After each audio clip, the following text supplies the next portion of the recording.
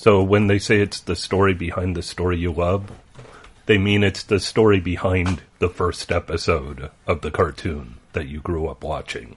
Because they're like, it all takes place on Cybertron when Optimus Prime realizes he needs to take the Allspark away from the Decepticons. But the problem is, when you remove the Allspark from a planet, and then he said something about it dooms the planet, but instead in my mind is like, but there's a lot of DOT regulations for shipping an Allspark. Do you have the right manifest? Do you have the right placards on your spaceship? Little do they know, Galvatron holds all of the placards. Is that real? And Starscream is an expert on DOT regulations.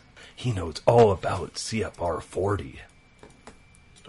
Oh, Starscream, you lovable jackass. My microphone is not overly happy on its connection today.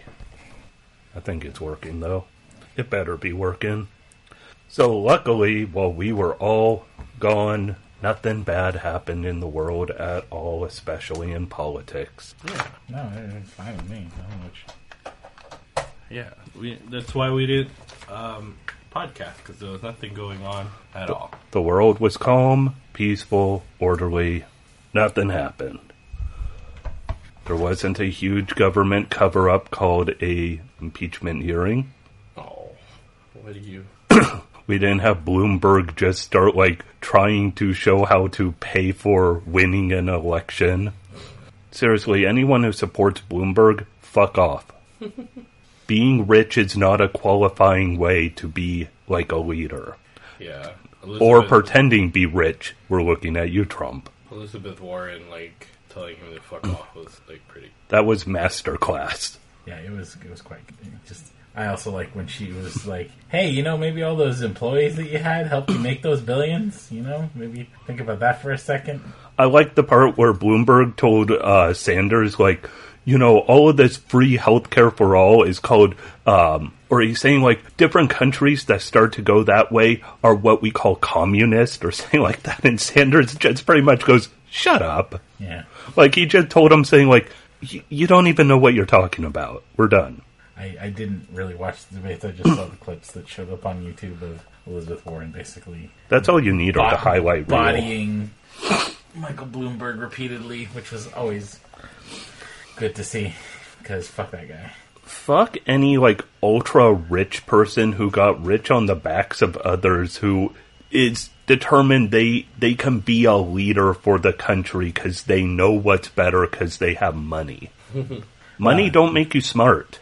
And that doesn't even cover the horrible allegations against him that, the misogyny and sexism that's involved with his past. So, Hey, he's a good guy all around, ain't he? Or his horrible racist policies in New York that, What, stop and frisk, where you're pretty much a way to target minorities and try and make it legal? That's racism. The one sad thing... that's racism. The one sad thing, he actually puts out some good campaign ads, though. The one where he's pointing out Trump is a bully. It's if someone else put that out, that'd be perfect. Coming from him, who in terms of his misogyny and shit like that, and his racism, he's a bully. That's what happens when two bullies fight. They usually just sit there and sling mud at each other instead of talking about what's actually important in the world. Speaking of bullies, I saw the movie The Kid Who Would Be King. Okay. Came out last year as a British movie about, a modern-day kid, probably about 12-ish. I vaguely remember seeing the... It's a good movie. Okay. It's really, it has some good fun. Patrick Stewart is fucking hilarious, because pretty much Merlin pops up because the kid pulls the sword, and therefore he is the next Pendragon. He is the next ruler of all of England, or whatever. Yeah. So this kid transfers into his school, who's super awkward, who is Merlin. And, he explains, at one point he's reverse aging. So he was old, and now he's a kid, because he ages like Benjamin Button type of thing. Every once in a while, to try and make his point, he'll convert to an old guy. So it's pretty much Patrick Stewart dressed up like a slacker teen, drinking Slurpees. Patrick Stewart's awesome when he's playing weird What movie was that? The Kid Who Would Be King. It's on HBO, so we watched it off our HBO subscription. Another thing we've been watching, have you watched any of the McMillionaires? Yeah. That is fucking great. I've been watching that series, so... I want a series of Agent Doug Matthews. Oh, the hyperactive guy. Yeah, so they're having an important meeting, so I was like, I should wear a gold suit. You know, like I'm all like McDonald's and Monopoly and like millionaire. And then it cuts to like his supervisor going, he showed up in this fucking yellow suit. Yeah. It's like, I don't feel like this.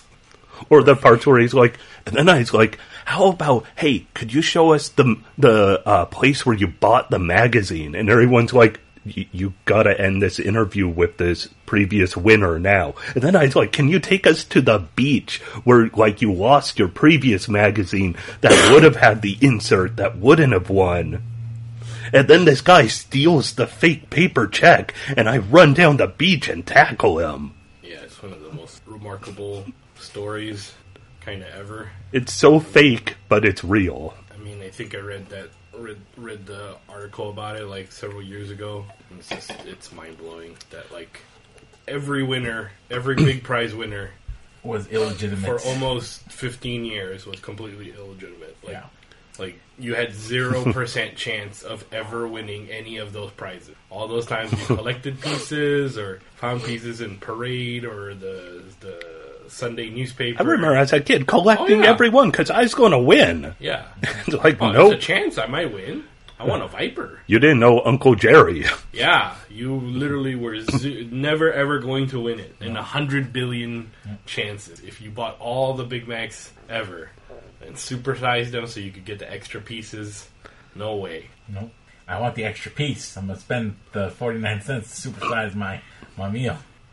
Yeah, that's such a crazy story. It is pretty wacky. If that was a Hollywood movie they made off of it, no one would watch it because it's so fucking ridiculous.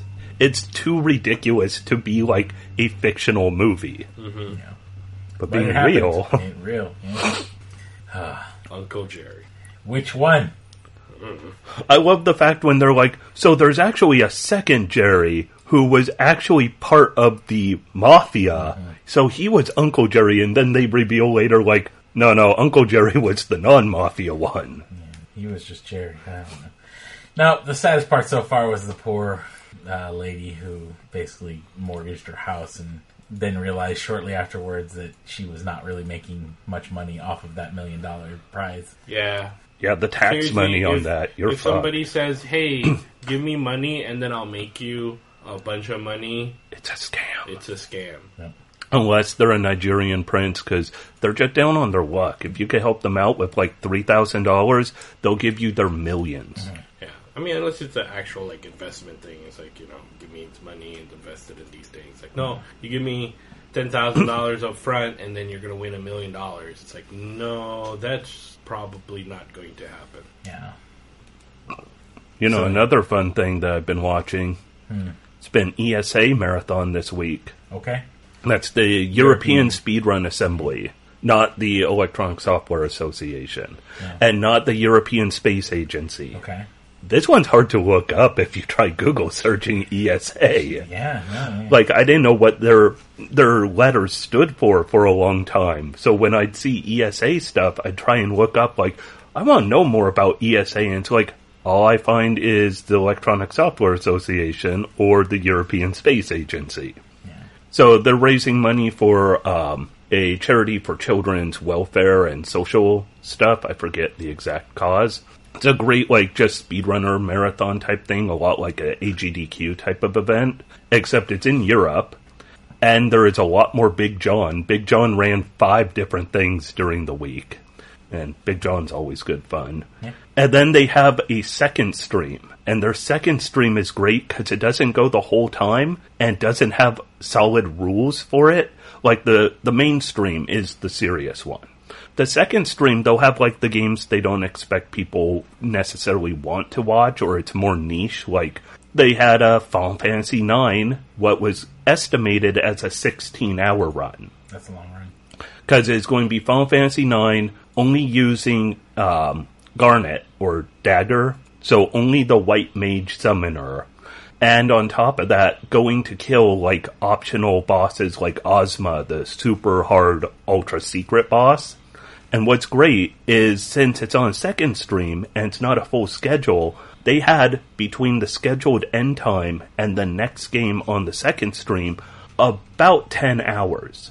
So they kept changing the rules. They had what they called the percentage for this. You know, like, games will have any percent, 100%, good ending percent. This one was $20 percent, which meant any donation of $20, in your comment on your donation, tell them what you want, and if it's possible, they're going to do it. So at one point, it's like, all right, for $20, we have a $20 donation, and they want the current speedrunner to blindfolded draw a picture of Garnet jump roping. So, like, he hands his controller off, blindfolds, has a big, like one of those giant pads for a conference of paper, and he's drawing blindfolded stuff. At their point, they had a guy dressed up like the Stig, and somebody's like, I want all of the commentary for the next 2 minutes to be the Stig. So it's just a quiet guy on the couch, not moving at all. Like, in our part, like, they're changing the name of the game they're doing. They changed the estimated time. Eventually, it went on so it started at around midnight our time, Thursday morning. On Thursday, around 10:30 at night, I finally turned it off because I had to go to bed, and was still going. And, like, they kept adding things to the game. So they're like, hey, if we get $200 between now and we beat the game, we'll add in another optional boss. And so they just kept adding to it, changing the estimate along the way because they had nothing else going on, and became a lot like that craziness of Extra Life, you know, when you hit, like, that second 1 a.m. and you lose your sanity. So, like, they start having on the stream, they're like, I want a dancing skeleton. So they're like, let's see if we can add one. So there's a gif of a skeleton dancing. Then somebody's like, I want a skeleton dance party. So then there's like 5 of them on the screen. And it was pure, like, genius. Like, it's over 20 hours easily. And I'm determined I need to watch the video on demand for this because it just goes places.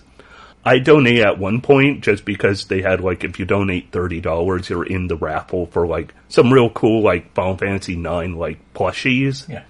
And I didn't put a comment. And so ESA gets so few donations for the most part, like, it going on for a whole week. Right now they're at, like, $45,000. So they pretty much read every donation. They're like, and we have a donation from Heppenwana who donated $30. No comment. Apparently doesn't want to torture all of you. I don't get what his deal is. I mean, I would have told you guys to do something stupid, but whatever. I guess some people don't want to torture others. Nice. And then they're like, yeah, usually those viewers are watching stream 1 where they take it seriously. ESA is awesome for how crazy it is. So you got a shout out. Shout outs. I got another one during Celeste, because this morning I donated once more because I didn't want to just do $30. And so they have the donations also on the bottom of the screen. My name sat there for like an hour because they don't get a whole bunch of donations. Bree and I also earlier in the week watched this other speedrun, like, is a shorter marathon, like a 2-day thing, where they're raising money for an animal shelter. They had one game left. We saw they're at $400 out of a $500 goal. So I left the room to donate. Bree, still on the couch in living room, was donating on her phone. So they got like a donation from Bree and an anonymous donation from me at the same time for $100, and like, it's cool. Made them very happy. Nice. They're like freaking out going, I don't know what's going on, but we hit our goal and oh my god, we got $200 at once. Nice. It's like, cool. What were they raising money for? Animal shelter. A no-kill, some, like, go humane or something like that, but it's a no-kill animal shelter, and it's like, I could get behind that. Yeah. For European animals? No, this one was American. Oh. And it's kind of fun because you'll see, like, certain speedrunners who will show up at, like, AGDQ, but aren't the bigger name ones on some of these other streams. So, like, the Animal one, they had Untitled Goose Game, and was the guy who ran it during AGDQ who was doing it on this Animal charity one. And it's cool. It's just, like, people having fun. Next week is going to be Frame Fatales, which is, like, the all-women speedrunning marathon, which is always a good positive one. Speedrunning. It brings communities together quickly. See what I did there? I got it. No, No, I was sorry. I was trying. Okay. It's okay, John. If the tone came off as condescending, I apologize. No. It was meant to come off as eureka. No. So toys are a big thing that's going on in the world today. Dan, I'm looking at pictures, and I'm going to spend even more money than I was anticipating because they have shots of the NECA booth. It's the New York Toy Fair, which is kind of like Toy E3. Yeah. Toy 3. Toy 3. T3. Yeah, and so they usually have a whole bunch. But Hasbro is relaunching the G.I. Joe line in 6-inch scale. They look good. And they have a neat Snake Eyes that looks pretty cool. So, I wanted them to bring back the original, like, those 12-inch G.I. Joes that were just guys. yeah. Nobody wants your Barbie dolls, Kevin. It was just like a dude. Yeah, it's like they had a name, but it's like, it's dude. Yeah. It's Army. I think it was just G.I. Joe. It was G.I. Joe, but it was like he was Army, just called Navy. He had different, yeah. It's like I think Captain, his name was Sergeant. G.I. Joe. My name is Captain G.I. Joe. NECA's releasing a Casey Jones and Raphael in his disguise 2-pack from the movie. Ah. The Casey Jones looks really good. I've got my second set came in finally of the movie Turtles that includes Shredder, Splinter, and 2 different foot soldiers because they have 2 different listings for them. One with melee weapons and then one with, I believe it said ninja weapons or range weapons. I forget. Ninja weapons. Yeah, like it was weird the way that they had them listed. I was Ninja weapon and gun. But then Sounds like a role-play category. I'm proficient in ninja weapon and also exotic ones. But then they're showing off more of the cartoon wave, and it looks like the giant Krang android is part of it, as is General Krag. They should make like a 18-inch like Krang because he's really big in the cartoon. It always sucked when if I got Krang as a Ninja Turtle like when I was a kid and he didn't come with like the body, he just came with like Oh, this God. walker thing. The little walker Yeah. before he got the body. The little leg thing. That sucked. He Dude, looks bigger in the picture here than the regular figures. they so. should make like a 5-foot Krang for that one episode where he became where he got super giant I and they remember had to go into like his like seams and shit. Oh yeah. That's such a weird. Yeah. Also, because in the comic, the Krangs are like A race. species, Yeah. and they're actually friendly. They're also showing. That's what TCRI is. They were just like building a machine so they could transport home, could crash land it up. They're doing the Triceratops, yeah. Yeah. Three different versions of them. And Baxter Stockman. Aw, yeah, give me that weird fly-looking dude.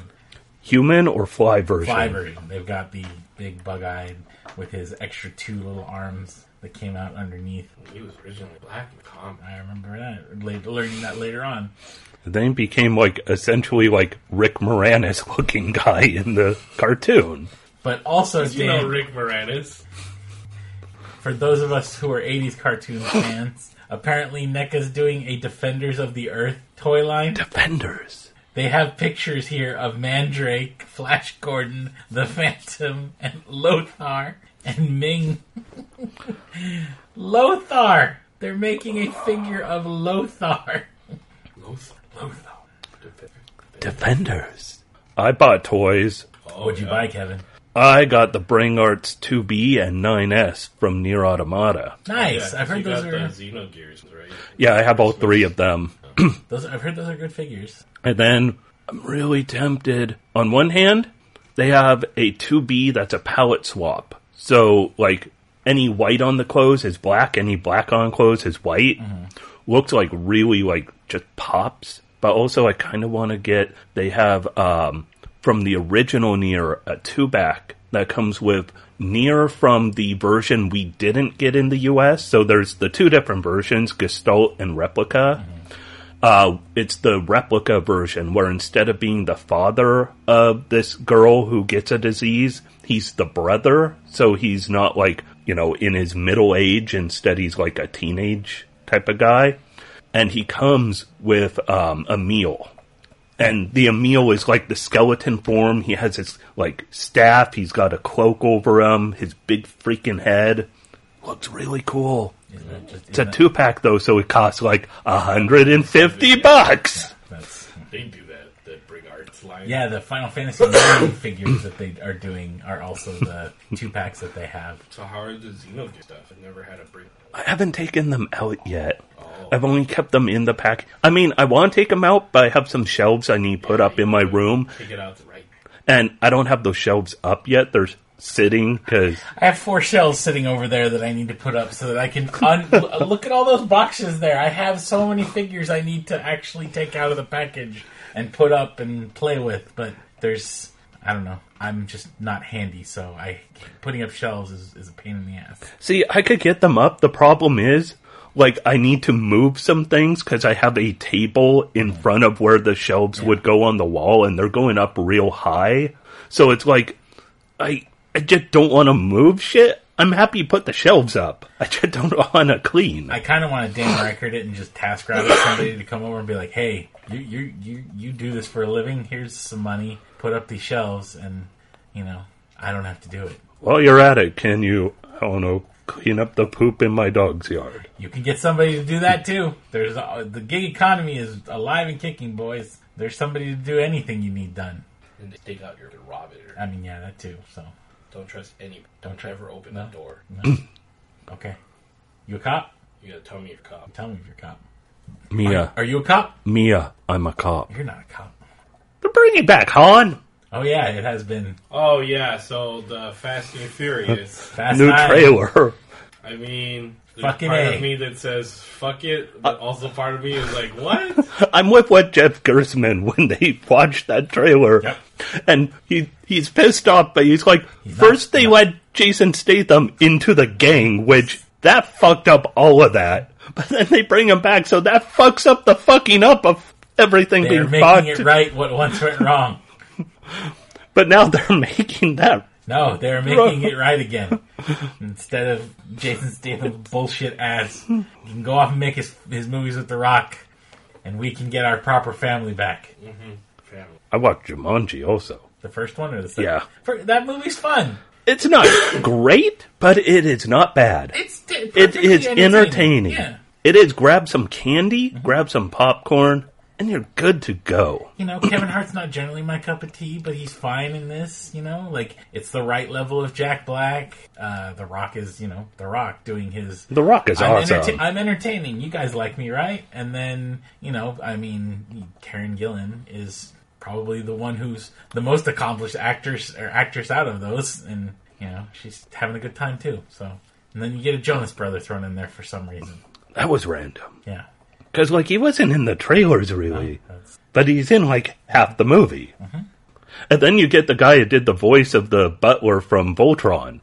Oh, yeah. Nigel in the movie. Fuck, what's the actor's name?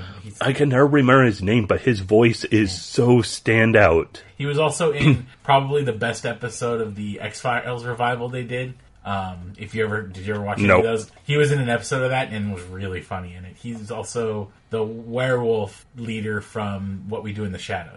Oh, yeah. Is Reese Darby? Is that his actor's name? Yeah, that's it. Yeah. Like, I just love anything he's in. He is the right level of over the top where he's not ridiculous, but with his voice. Oh, yeah. He would show up on at midnight when it was still on the air, and he always killed it. Like he was game for pretty much anything on that show, and was very funny. So on Jumanji is great. Like when he first showed up as like the guy giving the mission, and they kept asking questions, and he just keeps saying the same lines over and over. It's because he's an NPC. He can't give you any other information than what he's programmed with.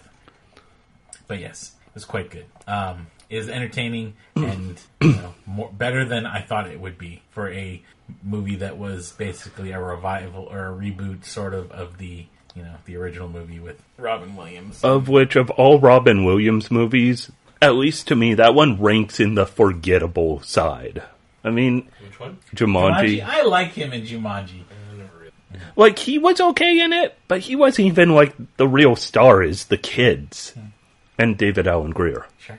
Hey, you gotta respect David Alan Grier. He was a cop, but his dad worked at the shoe factory.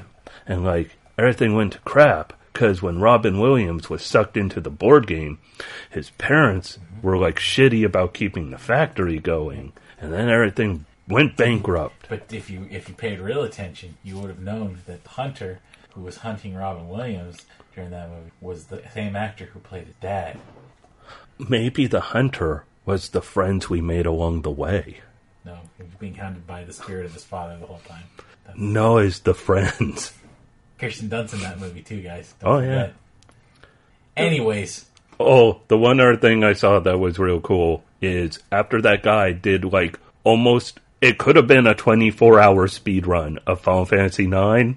Later, like that day in the US, he played through a randomizer of Symphony of the Night with crowd control so people could donate to fuck with his game. You could tell he's sleep deprived, but really enjoying it. It's really good. That's what I watched. Okay. We watched Parasite. Yes. I really need to see that. The best. Oh, wait, no. picture. I heard it's a horrible movie because Americans don't want to read subtitles. Why don't they bring back Casablanca and Gone with the Wind? Saw the Trump stuff about it. I did not see that. He mentioned it in a fucking campaign, in a fucking speech. This is what's wrong with America. Where are movies like Gone with the Wind? Let's bring them back. And then there's some columnist on Twitter, like, who's just a general fuck up, who is checkmarked, he is verified, who said something about, this is what's wrong with America when they start winning the best picture. And then he's like, you shouldn't have to read subtitles or something like that. And then people are saying like, when they win? What the fuck is wrong with you with this they? That's racist. And he's like, no, I just mean people who are making you read subtitles because they don't care about Americans. And like, what's with that guy giving his acceptance speech not in English? Dude is Korean. He's going to speak Korean. That's what Koreans do a lot of times.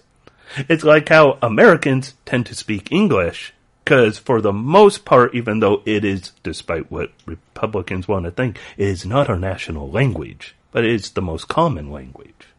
That's why redneck white guys speak English for everything. Well, broken ass English. What are you talking about? Dang it, what? What that jibba jabba you talking about? Let me ask you a question. But Parasite's good. I heard it's really good. It's very good. It's a good movie. It's like really like what good movies do, where they kind of suck you in and it's kind of like I don't know. It's just like a good story. It's kind of fucked up. Yeah, but it's a good story. I mean, it's Korean, so it's kind of fucked up. And it's about class welfare type of things. Yeah, in Korea. and like it's good in the fact that like it's very kind of upfront what it's about, but also like subtle at the same time as much of a paradox that is. Like it's kind of both. But you know, like how some movies can be like way too obtuse, and it's just like, oh, it's actually about this. It's like I can get it. I'm not a dumb person, but sure. Like, I mean, I guess anything could be about anything. Like, here's an impressionistic, like, fucking thing of a red cube. It's really about, like, your mental state inside. It's like, I get that it could be that, but... What I saw was an action movie about a talking squirrel. Yeah, so, I don't know. So, like, relax. But, like, this movie does a good job of straddling that line of, like, you know, being obvious, but also, like, kind of, like, not super obvious at the same time. But, yeah, and it's just good acting, all in all. Yes, very good. I heard it's pretty much one of the few times where I'd actually I still need to see it to verify. But it sounds like one of the few times where I'd be like, yes, a really good movie won the best picture Oscar. Best Oscar. Dan, I need to borrow your Pulse account to order all these Age of Apocalypse figures and stuff. All right, I'm gonna. Okay. I wasn't sure if you'd ordered anything yet, so. Tell them about the other movie we watched the night before, Dan. Yeah, I was get into that. Nightmare Before Christmas. Right before that one, decided to watch Once Upon a Time in Hollywood. Because somebody hooked us up with some of these. But legitimate screeners of a friend of a friend of a friend. You guys have now been made part of the Screeners Guild, and you got screeners for that reason. Yeah, I do screens of this biatch. Talk about a movie that doesn't want to tell you what it's about, ever. And, like, it's not like I haven't watched Quentin Tarantino films and enjoyed pretty much most of them. For the most part, I think the one time I watched Hateful Eight, that's it. I don't need to ever watch that movie again. It was okay. I think it was just overly long. Yeah, we did end up watching the extended cut of it, too, in the theater with the 70mm print. And then, Pulp Fiction's still good, except for a couple of stuff that I just think goes way too long. Truth be told, I could watch parts of Kill Bill, but I don't think I could really watch. I think Kill Bill 1, I can watch Kill Bill 1 most. I don't like Kill Bill 2 that much. 2, you got fast forward like half that movie. Yeah, easily. I think it's just way too slow, and I think and confrontation is bad. And I think like it should have just maybe been one movie because like there's something about like the Tarantino snark where it becomes a little bit too much. It wears on. And I'll get back to that. So with Inglourious Bastards and Django, which I think are his two best movies. I can agree with that. That he still has that trademark like snark, like wink and nudge kind of stuff, like things like that. But I think he tones it down to a bit where he just kind of lets stuff play out, and it never really feels like in those scenes that there's too many like stuff that just kind of doesn't go anywhere. Like, stuff is always kind of building to a thing, especially Django. Django's like, I think Django's his best movie overall, just because, like, that movie is going to somewhere all the time. Yeah, it's a journey the entire time. Yeah. And I know that's not always his style, because, like, Pulp Fiction has, like, a lot of scenes kind of go, kind of nowhere, but just kind of tell you, like, what's a story of what's their atmosphere. Once Upon a Time in Hollywood has a lot of those scenes where they just kind of don't go anywhere. In my opinion, I'm pretty sure some cinemaphile will be like, "Yeah, it's actually blah blah blah blah, whatever." But unlike Pulp Fiction or Inglourious Bastards or even Hateful Eight, it never feels like those scenes tell you about anything about those characters or even advance anything, or it's literally, it just feels like filler, like a lot of filler, overall, it just doesn't seem like it's about anything. I don't know. Maybe I just missed the point, but me and John were both pretty much in agreement where it's just like craft-wise, that was a good movie. And that was well acted. All that stuff is all good, and it looked fantastic. But it's just kind of like, whatever. Yeah, beautifully shot, well acted, hollow. Yeah, and it just kind of doesn't go anywhere. It's cotton candy. And spoilers. It's about it's the backdrop of the Charlie Manson stuff. And they pull like a Kill Bill, not a Kill Bill, like a Inglourious Bastards thing. Rewrite history. Yeah. Which I think it was fine with that, with the Hitler stuff, because that's so obvious that it's fake. Yeah. But and also that's Nazis and Nazis and Hitler, it's such a big topic where, it's such a large subject that, you can have different takes on it. But, the Charlie Manson murders is such a small, a very it happened to these individual people. Yeah. Right? So to have, another take on it feels really kind of a little bit grotesque. Also, see, I haven't seen the movie, but to me, I do know that it's a rewrite of history in some ways. Yeah. And for me, the one thing I kept thinking is, with Hitler, we all know ultimately the story of what happens with Hitler. Yeah, we're taught that in everything.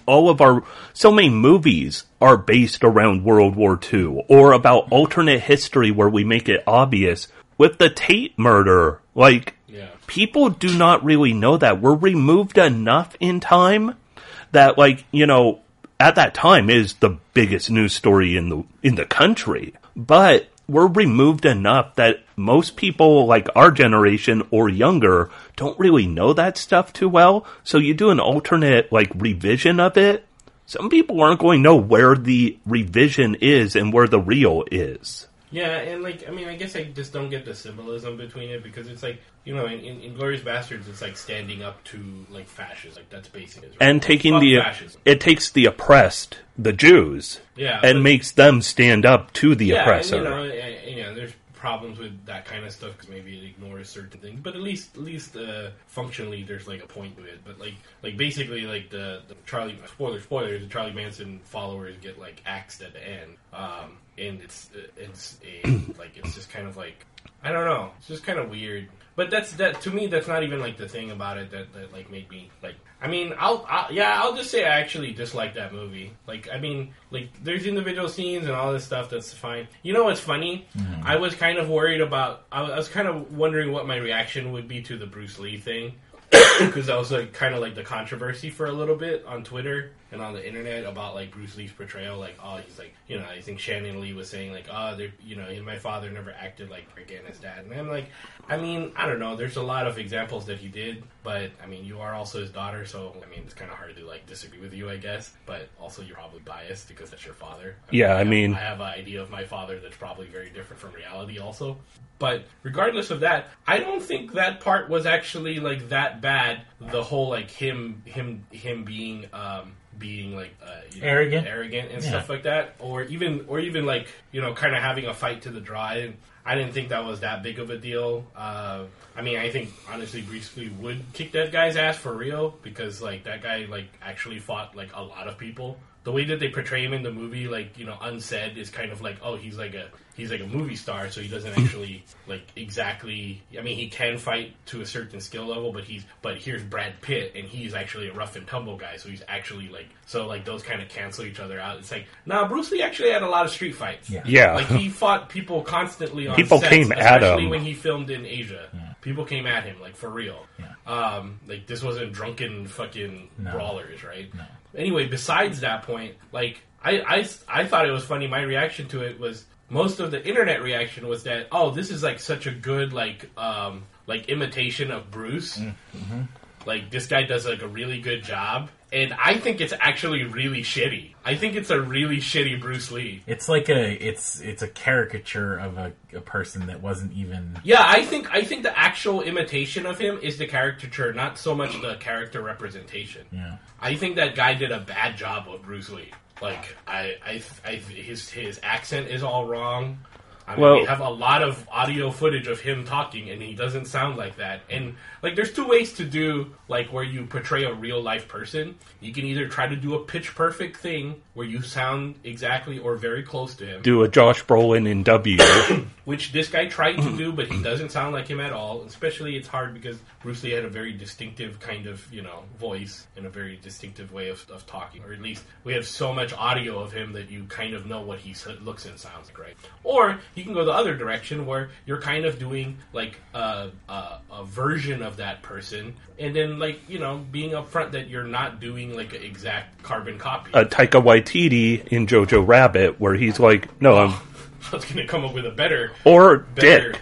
That movie, I think it's Dick, that had, is Richard Nixon, and it had Alicia Silverstone, I think? No, Kirsten Dunst it might have been, who is like, what if Richard Nixon was more of a cartoon character than the devil? Yeah, or I mean, even sticking with Bruce Lee, like, Dragon Bruce Lee story with Jason Scott Lee, like, he doesn't look like Bruce Lee, and he doesn't even talk like Bruce Lee most of the time, and, like, but you believe him as Bruce Lee because he's acting like him, or at least what do we think? He's selling the role.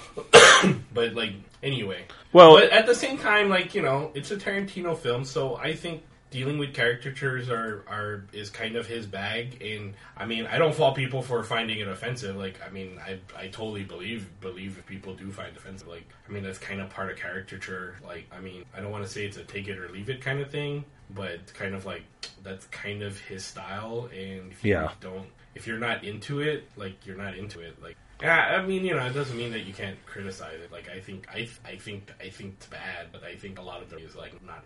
So on one hand, I just want to say a lot of the people who will go online saying this is like spot on Bruce Lee, a lot of those people have never even watched a whole Bruce Lee movie. They've just seen like random YouTube clips of Game of Death, or they've seen like, they saw the, was it the Every Morning video from Sugar Ray or whatever that had the fake Bruce Lee fight show up for a second? They've seen that type of shit where they think they know Bruce Lee just through osmosis of pop culture. Yeah. On the other hand, I wanted to just say there's also the controversy with that movie of Shannon Tate's family that's still alive. Said they did not care for a lot of the things they did with her, and they were not happy with her being even represented. I don't know, like...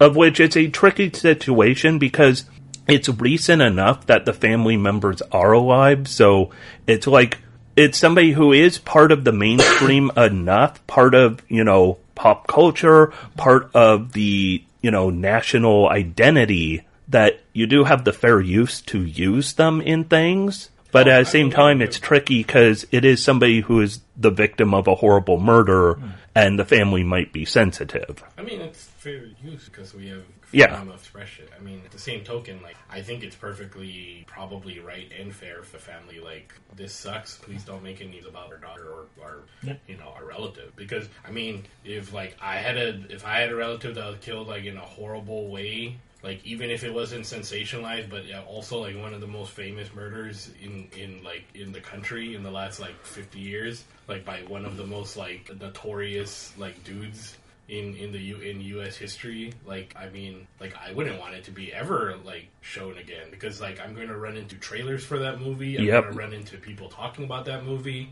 I mean, it's... I'm gonna be, and then, like, especially if it's a famous story, like, I'm gonna run into people saying, like, oh, how do you feel about, like, this movie with the portrayal of, like, your loved one that was, like, brutally murdered? And it's just, like, I wouldn't want that either. No. I mean, it's fair use. It's pretty much fair use versus, like, common courtesy. I mean, both sides are technically correct. But it's kind of like with Weird Al. Any song that he does a parody of, with the notable exception, the famous exception being Amish Paradise, he always got permission from the person who made the original. And then Amish Paradise, I guess there's confusion where he heard there was approval, and really Coolio is like, no one should touch my songs because they are the greatest art pieces ever made in the world. They aren't. Cooking with Coolio, baby.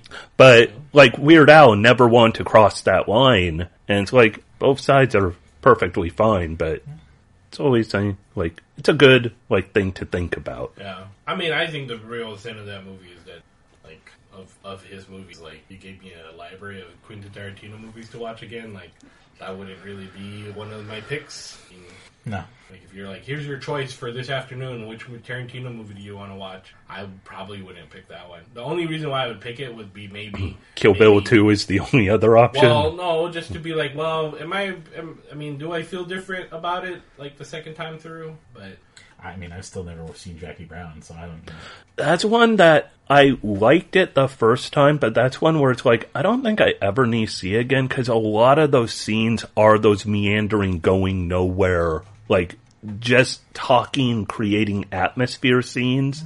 Like, honestly, if I watched it again, I'd probably just fast forward through half of it, or have, like, my phone out, like, doing whatever for half the movie. I wonder if, like, the big ticket for, like, being an artsy movie is, you know, or, like, to somebody being like, oh, you know, you don't get it, is to be like, here's some great actors with some great dialogue and a bunch of scenes that don't actually mesh together or tell any story. Yeah. That's the biggest thing about that movie, is that it's, you know, at least Pulp Fiction had a narrative that was, even though it was told out of order, still, you could, by the end of that movie, you knew the progression of events. You knew there was an actual... and part of Pulp Fiction was also that, I mean, in a mainstream movie sense, you know, that movie was you know, it was small first, but then it became like a thing. Was that, like, just the further exposure to a lot of people, that kind of movie where there's, like, a lot of stuff that kind of is out of sequence. Yeah, you know. Yeah. I mean, there wasn't a lot of movies like that before. No. it was the trendsetter for that type of style. It helped make a very artistic style of film into the mainstream. I mean, like, I think Dan's probably right that Django is probably his best movie, for sure. Yeah, I mean, it's Django and Inglourious Basterds. Yeah, those two are pretty... Pulp Fiction's up there, too. It's those three that I think are the best representations of his movie. I mean, I know it's not strictly a him film, but he did direct half of the Grindhouse movies. That Death Proof is actually really good and impressive from not only a technical perspective, but also the fact that it's got got all female protagonists. Yeah, I mean, like, I still like that movie. I remember the big criticism of Death Proof was like, oh, like shit, there's like a lot of stuff that's not going anywhere. But but that stuff kind of served the whole dread kind of tension. Stuff. Yeah, that's the whole point. 70s horror. That's like, violence movies. Yeah, that's what those were. If you watch Halloween, like the first Halloween, like the first 40 minutes of that movie is not really like there's just dread building the whole time because like Michael Myers isn't killing people every 5 minutes or 10 minutes. He only kills like 4 people. Yeah, and they're definitely like meant to impact you when you see it happen. Or Friday 13th. I mean, like as a kid, it would have been like if you told me no Friday the 13th, the first one did not have Jason running around with a machete, I'd say, what? Yeah.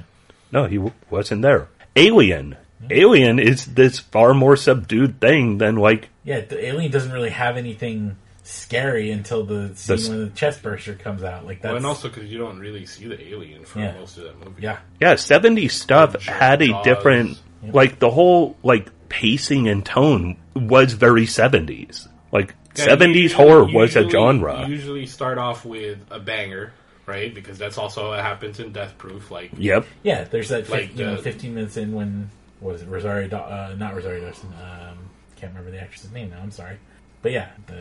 You start with a boom, and then you go nice and mellow. Yeah, because now you know what's going to happen. You know the stakes, but like also... Halloween starts with, basically them talking about Michael Myers killing people, and then it kind of goes back to just like, hey, here's just Jamie Lee Curtis in fucking the suburbia. Her 40 friend. But because Michael Myers is out there. So, like, that's the scary part. Is you're just like, oh, when is the hammer going to drop?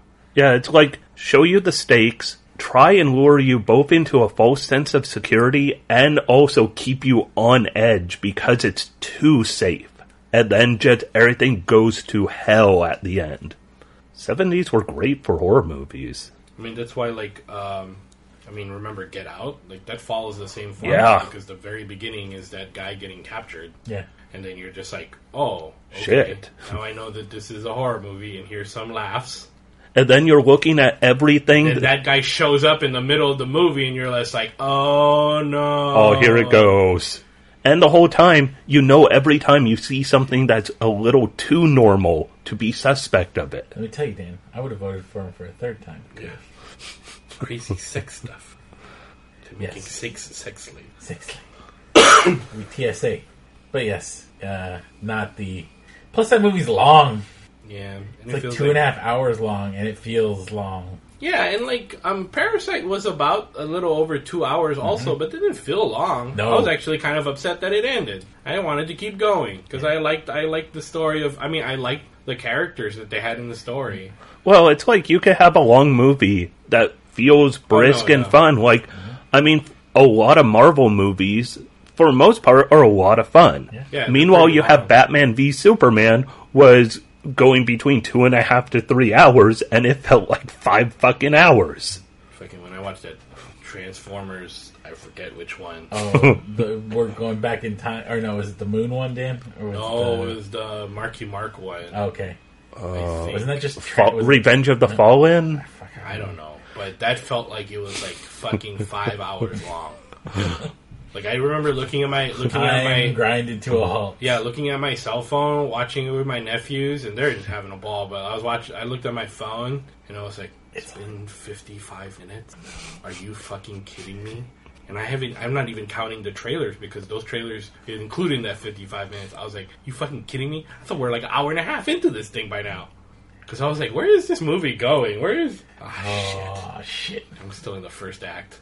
Fuck you. See, that 1917 movie also was... Oh, yeah, we saw that 1917 movie in the theaters. That's pretty good. I really like that movie. Also... oh, sorry. Yeah, go. Less than 2 hours. Oh, yeah, that's a less than 2 hours. We were like... I was like, oh, this is a war movie. It's going to be obviously 2.5 hours long. I looked at the runtime, I'm like, are you kidding me? Well, yeah, I wanted to see that in the theater because I figured if there's going to be a movie of those... If it's a war movie. The best movie-ish... I'm going to watch the one with the explosions. With the one camera. Yeah, that's technically an impressive movie for sure. Yeah, I mean, you can see where the cuts would be. So it's not... I don't think they try to hide it. Like, well, they hide it, but they're not like coy about it. Like, it really is one cut. It's just made to look like it. But like, that's a really good movie because it's also super simple. Like, it's really like we're at point A and we need to get to point B, and like that's the movie. Movies can be simple. Yeah. Like, Yeah. there is a joy to a simple movie. It looks really cool, especially if you've listened to the Dan Carlin Hardcore History of World War I, and you're just like, "Yup, that's fucked." Yep. Well, and like, you know, like that gave me more context on that movie for sure because, you know, he talks about how what No Man's Land was, and then you know they recreated a portion of it, and you're just like, yeah, that's not. I mean, that's bad, but like it's probably worse in real life. Oh yeah, it's kind of funny. Like as much as they show like wow how crazy some of that stuff is. Like, you're also thinking, like, man, the real life version is, like, way so much worse. crazier. Like, they couldn't put that on the screen. Like, if they went accurate, they would probably disturb too many people. Or they might disturb some people. Like, yeah, I mean, and I also think probably part of the real part is also, like, you know, the senses we can't, like, have in a movie. Is the smell and touch. Yeah, and touch. Mm-hmm. Like when Hardcore History was talking about, like, the fields were stinking of rotting corpses, it's like, you can't show you can that. See a character react like that, but you literally can't see. Yeah. I mean, how it in the movie. But I think that movie was really good, and there's some really good cinematography in that. Like that's definitely a movie. Like watch it on in the theater or like a nice setup at home. Yeah. Like I would watch that again. Yeah. Type of movie where you set aside an hour and a half instead of, well, I've got something to do halfway through, so I'm just going to pause the movie. Yeah, it's like an hour 50. Yeah, it's something like that. So it's like really brisk. And it's like a good war story, you know, like a good. It doesn't get bogged down anywhere either. Like that's the thing. Like Dan said, it's a point A to point B, going. But they just go. Like they go. Like there's a few moments of like quietness when they're doing stuff, but like it's not a movie that just sits in one place and goes, okay, we're gonna talk about things for 15 minutes. No, we're gonna keep moving. Yeah, it's very impressive, very good. So yeah, actually watched some Best Picture nominees this year. That's a surprising thing. Don't always do that. Yeah, I still have to watch Moonlight at some point. It's been my ongoing thing for like 2 years. That's the Marshall Ali one. Yeah. Yep. Yeah, okay. I mean, you did watch the other one while you were sick, Dan. You watched the other Marshall Ali. I did watch Green Book while I was sick like last week. So like one day I was just like watching movies, so I watched Green Book. So it wasn't half bad. I was like, I mean, you know, you see where like this is like a infant's this is like a child's viewpoint of how racism works. Mm-hmm. But, like, I mean, the actors are so good that, like, you know, you can kind of, sometimes Hollywood is simple. But also, like afterwards, reading about, like, the real people and, like, apparently, like, the Marshall Ali's character never considered, like, that guy his friend. Because, like, at the end of the movie, it's like, oh, now they became friends forever. Oh, yeah. Oh. That's basically the postscript, right? Except. And then, like, I was like, oh, okay, I want to read, like, what other people thought about some of the, you know, controversy. Because all I heard was, like, it's a super simplistic view of, like, racism. Mm-hmm. Because basically, basically, Marshall Ali is a world-famous jazz pianist, and he goes on a tour of the Midwest and the South, right? And then so he wanted somebody who could be a chauffeur, and so he was recommended Viggo Mortensen. Viggo Mortensen, who's this, you know, really roughneck, tough, like Italian dude, you know, kind of, you know, maybe connected with a little bit of a little bit of organized crime. He's not a mafioso. A family man. He's not really a mafioso, but he's done some jobs. He's seen some things. Yeah, I mean the context is that he's a bouncer at a club, right? And he seems like he's pretty good at his job. He's one of those guys who can turn around a situation because he can really make you believe that he doesn't give a fuck, and he's going to I guess one of us is going to go in the hospital at the end of it, and it's going to be you. So do you want to see what happens? Yeah, that's basically like his character. So he's kind of a rough dude, and he's like loudmouth and uncouth. But when they go to the South, right? Obviously, they both know that the South has some stuff, right? And they go out. They also point out there's racism in New York and all this stuff. But a lot of times, Viggo Mortensen's character is like, hey, why don't you just let him use the bathroom? Just let him use the bathroom. I know, hey, this is a very famous guy. Hey, and it's just like. Are you just learning a lot of this for the first time? I understand this is the 50s, so maybe some of the communication isn't. Forget about this is. But actually, I mean, what the movie is titled, and also what they show in the movie is actually the thing I want to see the most is the Green Book, the Negro's Guide, Motorized Guide to the South. Yeah, I think it's called the Negro's Motorized Guide or something like that. That's what a Green Book is. So they used to publish this independent black. Folks who published a guidebook of just where you can go. Can you stay when you're in a particular state? These are the numbers, addresses where you can eat. These kind of places, bars you can go to, places that won't get you beaten up or killed. Possibly. Yeah, or even you could just do any business with. Yeah.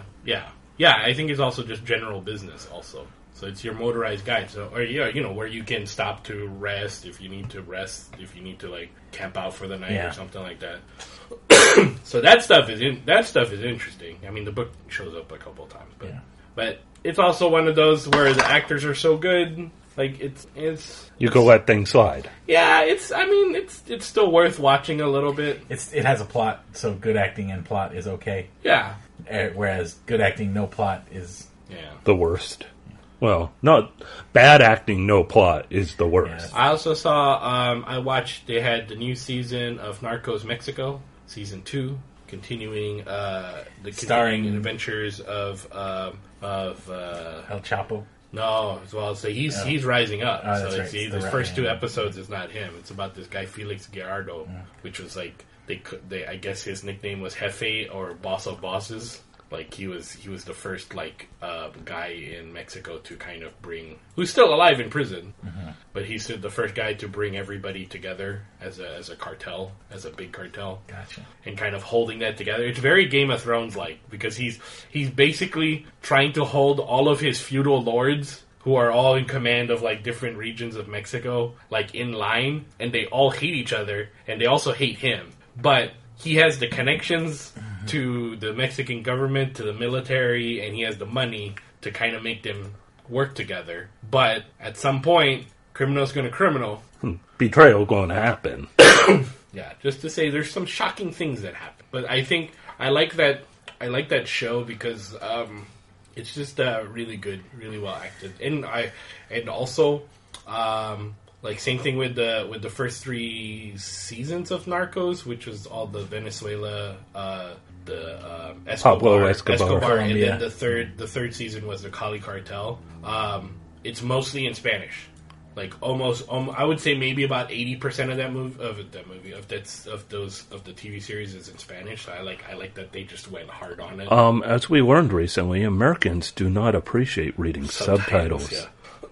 What's also cool is that because the Narcos Mexico season is technically happening in tandem with Colombia stuff, time wise, with the Colombia stuff. Because basically, in a nutshell, the Colombians were selling cocaine, and they're selling cocaine through the Caribbean via boats and planes. At some point, the U.S. Coast Guard and the United States in general shut that lane down. It was like, you can't you're not doing this anymore. So they needed another way. And where's another way? What's the best way to cross into the United States with the most traffic in the one of the most trafficked border crossings in the world? U.S. and Mexico border.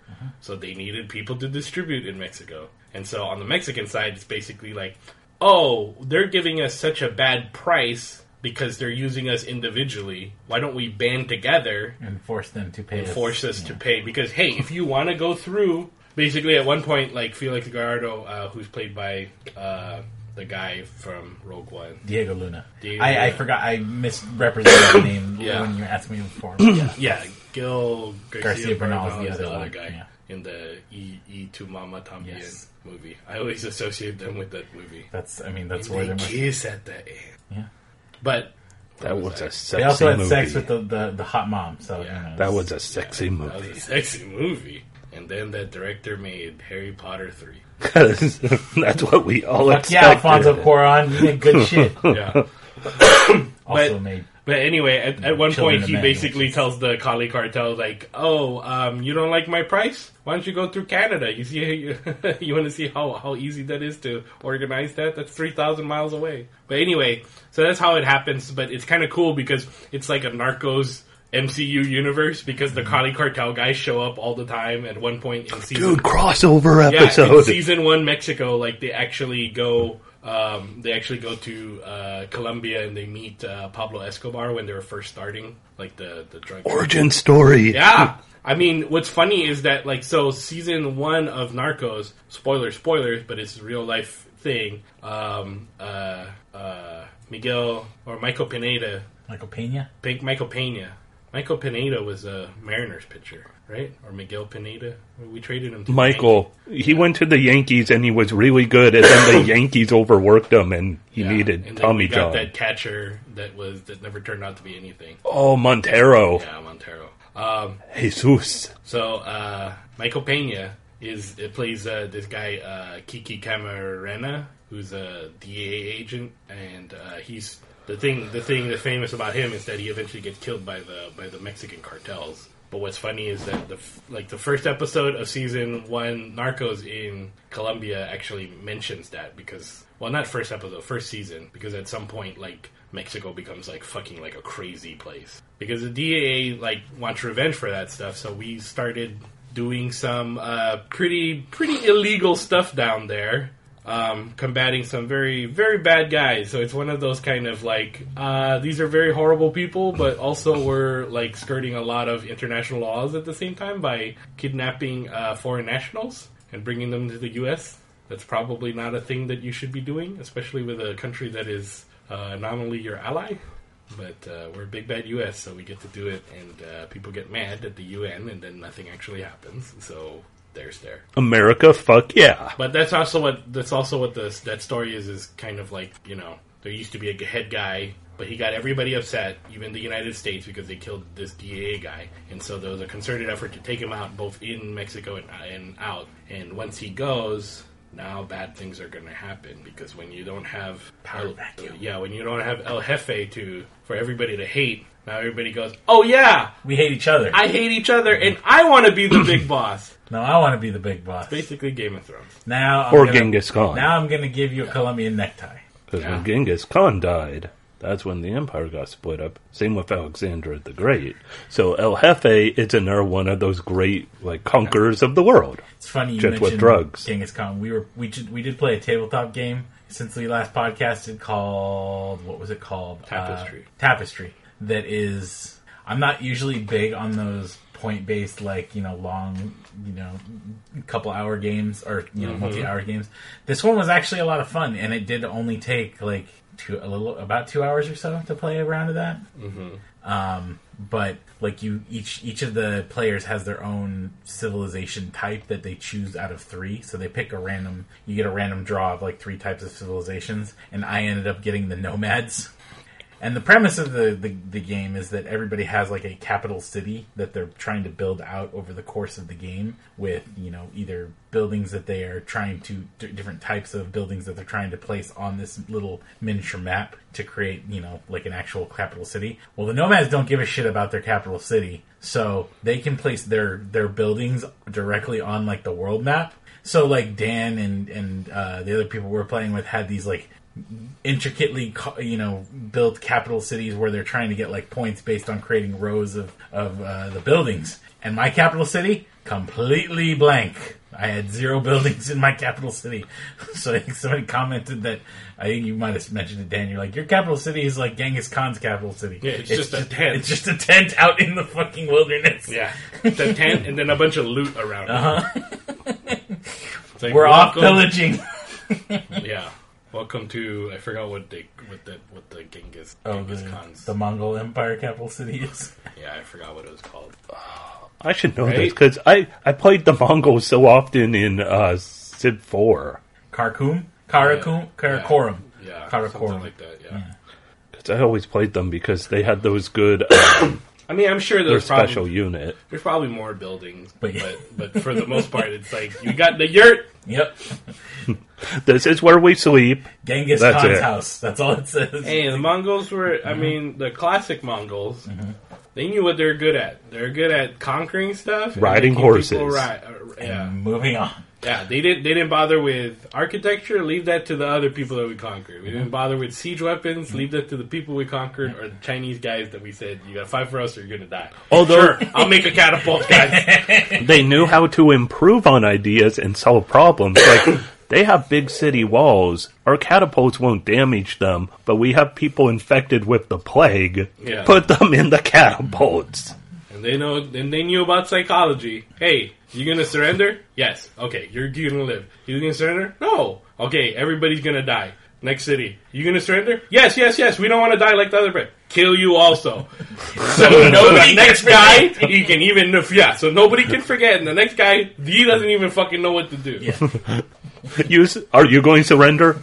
I don't know, but I just peed myself. Exactly, that's what we want. The great thing the other thing about the Mongols is that like, hey, what's your religion? You gonna spread it around and stuff? No, why not? Well, you kind of have to be a Mongol. Or you're dead. To kind of be our religion. So why would we ever spread it around? You're not Mongolian. You don't get to be our religion. The only people going heaven, by heaven we mean not necessarily we're just going to kill you flat out. Yeah, they literally did not spread that's why they had freedom of religion. They're like, why would anybody want to be our religion? Because you're not Mongol. It wouldn't make any sense to you. So according to this religion, all of us are great because we're Mongols. Oh, wait. I'm not. Yeah. Fuck! Why am I here? No, my favorite is the response to the Vatican, and also I think to like Baghdad, which basically like because their initial stuff to the Mongols were like, hey, don't fuck with us because like God is on our side and all these things, and the Mongols basically formula reply was, if God is on your side. And we win so many things, and we have conquered all the known universe. What's that say? What does that say about you and your God? That always reminds me of the scene in Conan where they're talking about their gods they pray to. Mm-hmm. And Conan is like, Karam, strong on this mountain, and fucking Subutai is like, no, your God lives underneath mine. My God's greater. Yeah. And Conan gives him that look. He's like, motherfucker, I will kill you. Yeah. But yeah, I like that Mongol way of thinking. And it's like, and basically like, well, why don't we have the battle, and then we can find out whose God is greater. I think it's going to be our God. Yeah. Just as a hint, here's a spoiler: your God don't love you as much as our God. Yeah. Actually, I like that Dan Brown thing where he says that the Mongols were like a very, very well-trained football team. Mm-hmm. They had these plays, they had a very like strategy of like, this is what we want to be, a running team or passing team, whatever, and they would face like these like European knights or Middle Eastern like armies that were like put together, and they don't know how to play with each other. And then the Mongols, even with lesser people, were like, yeah, we kind of train all day, that's kind of what we do, buddy. We have different plays. We're gonna feint. We're gonna retreat for 10 miles. I don't give a fuck. People wonder how going back to conflicts in the 60s, wonder how a small group of Jewish immigrants were able to, stave off like every country in the Middle East trying to take them over. Oh, yeah. With a smaller, well-trained military. They can go, oh, by the way, your numbers don't mean anything. Yeah. I mean, of course, backed by U.S. military technology that didn't hurt, but still. Yeah, that didn't hurt. No. But also, they were well-trained with that military technology. Yeah, sometimes coming to play. With the right tools and the right mindset. Well, it's sport, basically. Yeah.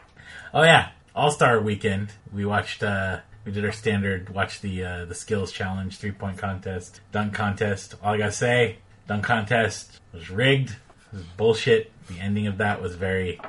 And that's every other dunk contest, it feels like. Well, it's not... Or was this one even... This one was more egregious. This one was pretty bad. Because it was a guy who had gotten screwed over a few years back already. Oh. And then came back this year and basically lit up everyone. Had perfect dunks like through the first 5 rounds, and yet still lost because of the last dunk because the judges were, I don't know, tired and wanted to go home. Mm-hmm.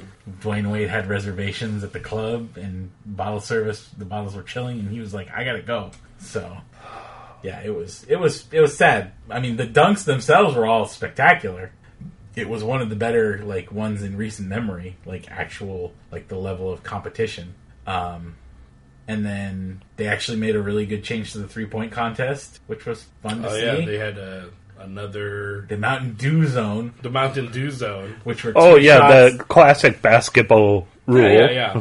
Dew Zone. They had 2 shots at each portion of the near the side of the key that was like longer. It was like the Steph Curry shot, basically. Yeah, super long shot. And that they had to add 10 seconds to the timer so that they could account for those 2 extra shots because they had to move to those spots. Yeah, that's pretty cool. And then I didn't watch the whole game, but the highlights of the All-Star game itself was actually pretty entertaining because they changed the format of that game too. Basically made it so that every quarter they start out at 0-0. Oh yeah. It's like 4 mini games. Yeah. So the first 3 quarters, they started out 0-0, and then whoever won the most quarters, I believe, they would take their score and then add... I forget. They added 25? Mm-hmm. Oh, no, 24 because of Kobe Bryant. Okay. They added 24 points to that, and that's the target score to hit to win the game. It was pretty cool because it actually made them... made them play pretty hard at the last quarter, which is usually not a thing. Yeah, usually it's the last quarter is coast. Get everybody in and kind of like, everybody's kind of lazily going. They were playing actual defense during the All-Star game, Kevin. Like, the players were actually trying to stop people from scoring points, which that doesn't happen at the All-Star game. They were intentionally fouling people and arguing calls with referees. It was almost as if they gave a shit, as opposed to most years where they're just like, man, I was out partying for the whole weekend, just going to kind of ease up on this game. Mm-hmm. I'll make one easy shot that just looks good for a highlight reel, and then I'm just drinking Gatorade because, man, I'm wasted. Dehydrated. And then you get to see Zion actually play during the sophomore rookie game, or what is it called now? The Rising Stars Challenge. Stars Challenge. Where it's now the U.S. versus the world instead of first rookies versus sophomores. That guy's good, Dan. He's very good. Zion Williamson. Yeah, that guy's pretty good. He's like Dominique Wilkins with outside shot. Well, that's fair. It's an easy way. Wilkins had an outside shot, but he definitely has a further range. Mm-hmm. And he's a monster around that rim. Yeah, and he always just looks like he's just really dumpy when he walks. Yeah. When he jogs, his trot does not look like a smooth man. Yeah, it looks like it looks like he's just kind of like, oh, mom, okay. Yeah. But when he starts running, it's like, oh shit, here comes a freight train because that guy looks like he will. He makes those cuts that are so fast. But when he's just like regular jogging back up the court, like he just looks very kind of like. I love him. Yep. And he's not even in prime shape yet. Oh God, John! They have the snow speeder and all the other Black Series stuff. The Ghostbusters are up for pre-order too, Dan. Did you see them? Did you see the pictures? Oh, they look so good, Dan. The Rebel Soldier from Hoth, I can only get 2. Huh. That is a quantity. Yeah. I wonder if it's per account or per order. Because if you want more, I can order 2 more. What would this be? So they have a lot of good Star Wars figures. What video games have people played? I think I've only been playing one video game since we last podcast. We honestly have only really been playing one video game on this side. And it's Destiny. No, it's Monster Hunter Iceborne. Oh, okay. That's I was going to say all I've been playing. It's in my mind. It's going to be Destiny, Monster Hunter, or maybe like some online thing that I can't. Oh, think technically, of. I can talk about another game. Oh, go ahead. Stone Shard. Yeah, tell us about Stone Shard. I actually have been playing other stuff. Stone Shard came on early access on Steam, and it's kind of it's like a mix of like turn-based roguelike, like Dungeons of Dreadmore, plus overworld open world RPG-esque stuff. So it has that little like where you're kind of like hopping between steps, and then when you fight people, like you kind of move into them. Almost Crypt of the Necrodancer, except without the music, the rhythm-based portion of it too. Yeah. But you have like a bunch of RPG-like skills and abilities with cooldowns. You can build your character anyway. I mean, well, what's cool is that there is no, one of the things that they said is that there is no level restrictions on anything. Weapons, armor, skills. You find it, you can use it. Yeah, the skills you have to read books to unlock like a family of skills, but like you can get as powerful as you can, provided you level up and have the skill points. So that's kind of cool. But it is also very roguelike in that you can die and that's it, you're dead. There's a permadeath version, but there's also a non-permadeath version. But the non-permadeath version is also pretty rough because you can only really save when you sleep, and you can only really sleep in the tavern. And I heard you can sleep at camps outside of the tavern, but you have to find them. But I haven't found a camp. So you sleep at the tavern, and then you go out to the dungeon, and you go 3 levels deep, and then the boss shows up, and then 2-shots you, and then Dan goes and plays Iceborne. Because this is a thing that happened. No, I get it. Yeah. This is my 3rd dungeon, and I was getting leveled up, and I was like, cool, I'm the dwarf now. Because I was like the scout ranger guy with a bow and arrow, and like I kept missing, so I'm like, I'm not doing this anymore. So I'm just gonna be like a sword and shield guy, and I was doing really good until like that guy just came and killed me. Also, what's cool is that it's got a little bit of Neo Scavenger in it, where like wounds can become worse if not treated or not treated properly, and it becomes really jacked up. So I had a run where I was as the ranger. I went to a altar and I was just like, oh, I can interact with this? And it was like, perform dark ritual or destroy altar. And I was like, I guess I'm forming a dark ritual. This isn't my choice, but I don't have too many choices. And it basically made me like impervious to pain, not to damage. No. So it just made my guy crazy. So my guy was actually going crazy. Because he couldn't feel anything. And a way that you avoid pain and crazy is by drinking, but that also makes you drunk. Mm-hmm. And what drunk means in this game is that there is a chance every time you're like, hey, I want to move left one spot, there's a chance every time you move a spot, it goes, hey, we're moving a different spot. It's not every single time it happens. It's like I think like a 20 or 40% chance. But when you move a lot of spots, your guy's just stumbling around. Yeah, and then wounds can get infected and all that kind of stuff. It's not too hard to treat them, like because you can buy stuff and like you know as long as you're killing stuff or killing animals in the wild and selling their furs, you get money and then you can buy stuff. I mean, I think the thing that they're trying to do is. Well, what the thing that they're trying to do is kind of like what I like with Zomboid, is that by focusing on like more simpler graphics and gameplay, like they're not doing like this, full animated kind of thing. And it's not animated really; they're just hopping around. They can focus on a lot of the other stuff that, like the simulation stuff that you can't do, like reputation and like how people react to you and things like that. So, but it's still in early access, so a lot of those systems haven't been completely fleshed out. So that game's kind of cool. It just pissed me off, that one. Like, he literally came around the corner, and I was like, oh, shit, is that the boss?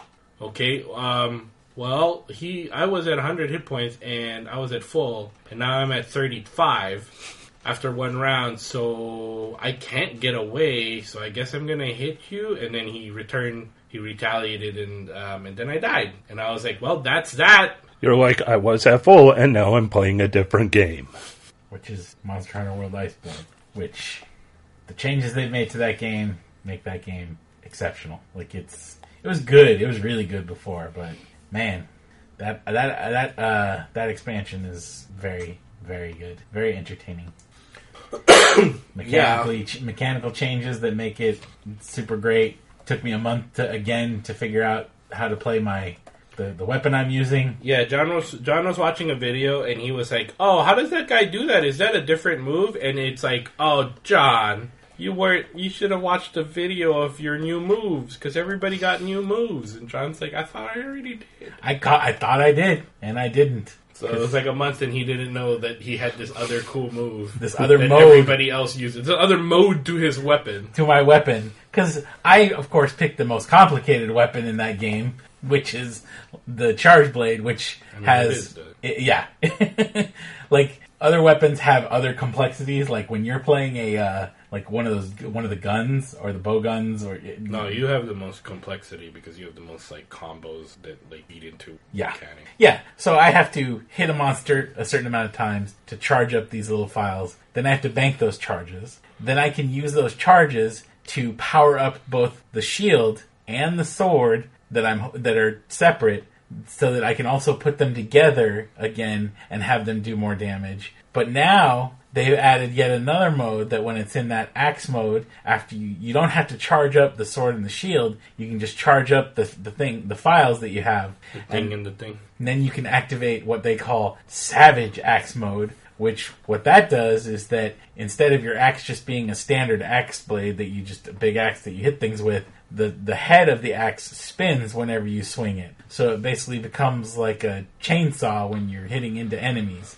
So your character is some anime. Oh, my character, every character in that game is anime. I mean, the heavy bowgun basically has a mode called machine gun mode, where I see either Dan or Bryce or Rick off to the side of a monster, and they're just going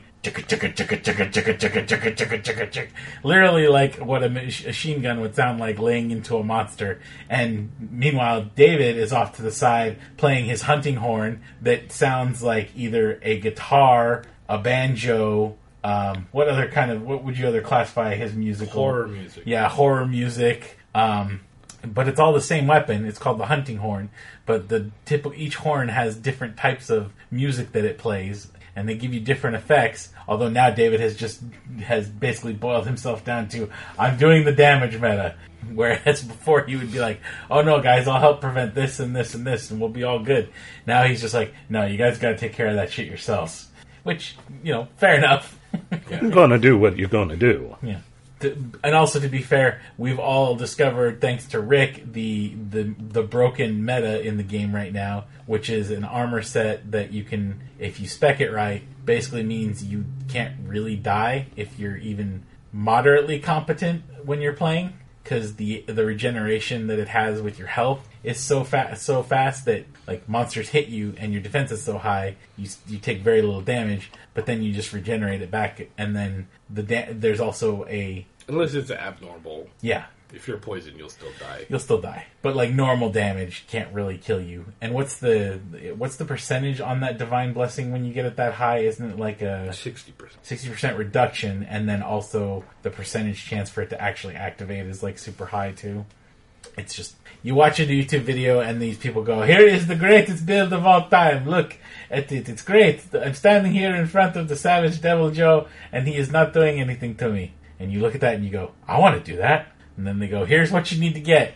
And then you look on your character, you look in the shop at the smithy, and you're like, how do I build that? I can't build that yet because I'm not high enough master rank to get the monsters I need to kill that. And then you sigh. All right. And then you want to augment your weapons after you get the best weapons. And then the augments you want to get, you see a bunch of question marks, and you're like, wait a minute, I thought I was at the end game. But you're not at the end game. Oh, you're not even close. No. Because you have to get to Master Rank 99 before you truly unlock the end game. And I'm at Master Rank 85, 86. I got to 125, and is that the next new armor? New. Yep. God damn it! They haven't even released the raid boss yet. I know that. There's Savijiva. Savijiva. Yeah, that's the meta, right? Like everybody talks about that in the console version. Which in news, they're finally syncing up both of those. The console and the PC versions will be in sync in April. Yeah, thankfully. Although I'm bummed because they ended the celebration thing where all the event quests were available. So now, like, I went in there one day. I was like, "Oh man, I wanted to get the Mega Buster for my Palico. I don't have a Mega Man ticket. I'll go do the quest's gone. It'll come back. It'll come back. But all yes. those stuff always come back.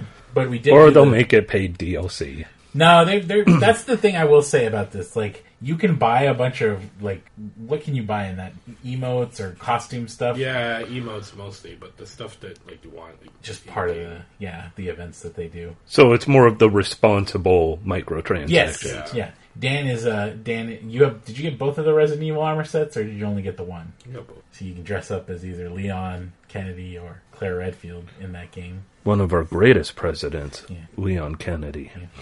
Leon S. Kennedy, excuse me, I believe is the Name's full name. Leon Kennedy. He was a good president. Got us to the moon. Mm-hmm. That was John Kennedy, Kevin. No, his friends called him John. His real name's Leon. His friends. That's not true. Called him Jack. It was Jack Kennedy. Don't you tell me my history. I know my history. His friends called him Samurai Jack. Okay. Aku is going to come back. Is going to send him back in time, and He shot him in Texas. Okay. It's happened. Yeah. I know all about it. Shut up, man, in Texas to it. I'm a history man. We'll give you, Kevin, we have started watching a new anime that we had not watched before. Ace of Diamond. Ooh, a sports anime. It's a baseball anime. I could tell a sport one by the name so easily. It's pretty good. It's the sports anime that you know and love. Only this time baseball. I started watching Made in Abyss.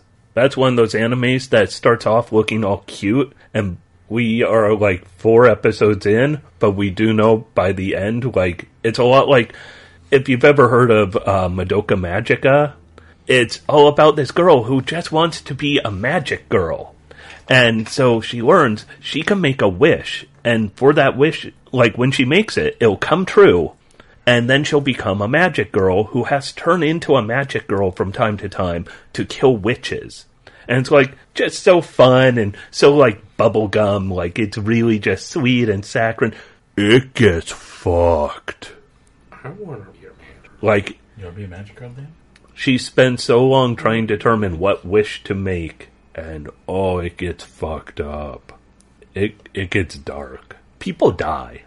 And Made in Abyss, it's all about these kids live in an orphanage where they're red whistles. And that means they have a red whistle, and they go down into, there's a big giant crater in the middle of their city. Their city is like donut shaped on an island. And so they're out in the middle of the sea, and in this crater in the middle, the hole in the donut, you dive in, and there's the abyss. And the red whistles can only go so deep, and they'll find like different items from a lost, unknown civilization that they'll bring back up, pretty much earning their keep. Over time, like, you become better and better and you go deeper into the abyss. They find one day in the first episode this kid who's essentially Astro Boy. It's a little boy who is a robot who can shoot out like laser beams, and he has a hand that he could shoot his hand on a grappling hook type of thing. And so they go into the abyss, and all I know is it gets fucked up. But they run off into the abyss.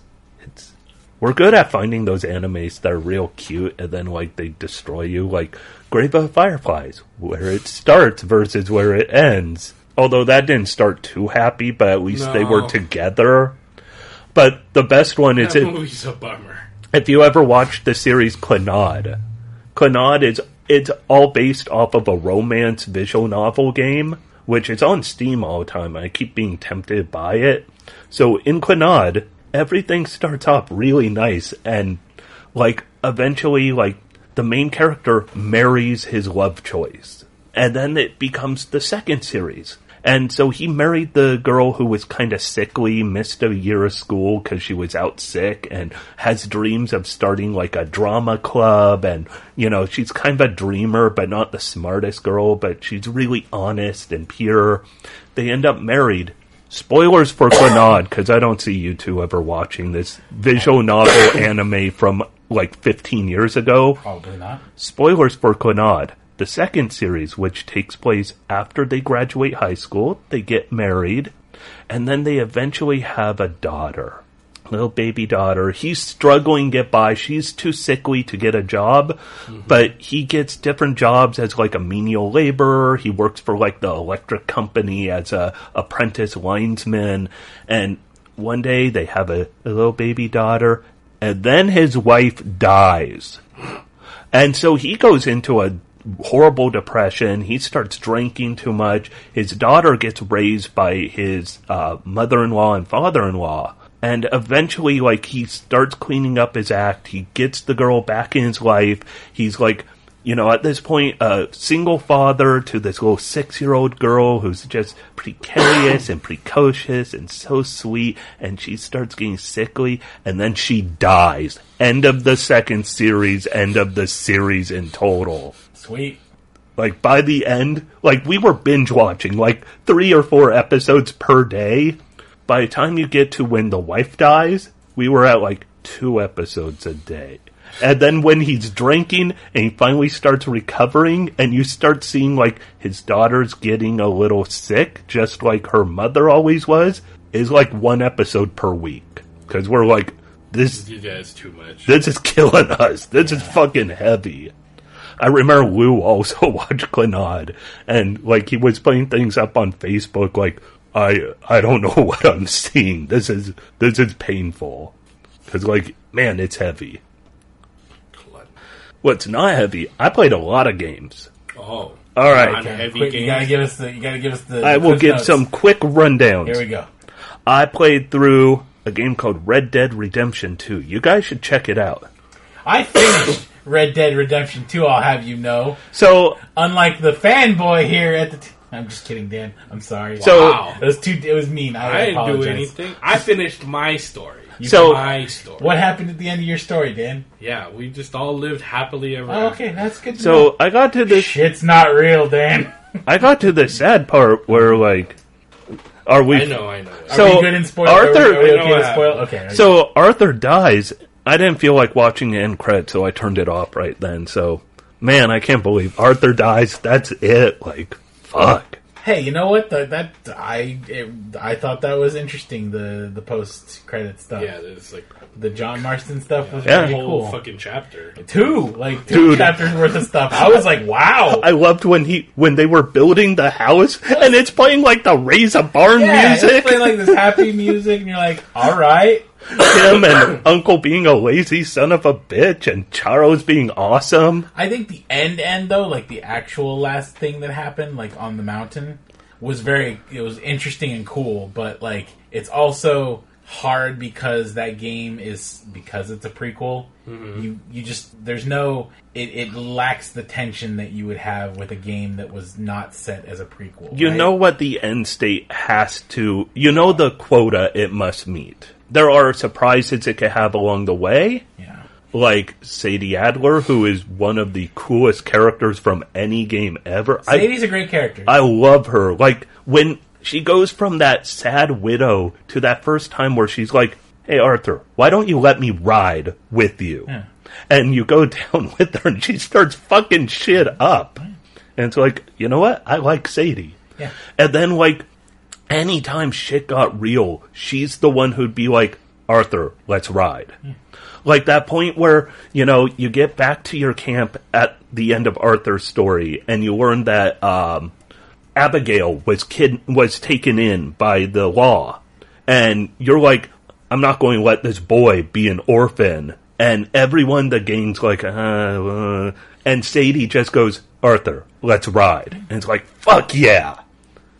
That game's really fucking good. Yeah, it's very So I was trying to remember way back, a different podcast. What was it Dan Reichert ended up hating about it? He hates how it controls.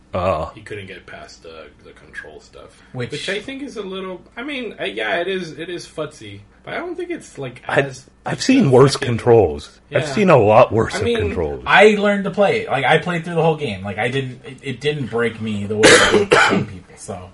I mean, are there improvements I would have liked, like of the way for it to control? Sure, but it was. I mean, that was what they decided on. I've played a lot worse controlling games. Yeah, I'm sure in some ways, like I don't know. I mean, do you want every game to control the same? No. Like sometimes a game, like I don't know. It's kind of a judgment call of like what is acceptable because like it's the same thing with like Jeff Gerstmann will just not play those Rockstar games because. Like, even if it had good controls, like, as soon as he starts it, he's like, I hate this. Like, yeah, I get it. It's just what you Monster Hunter World's got finicky controls. If we're talking about games with some finicky... Oh, yeah. like... You want to have... Here's my character. You want a game with fucking...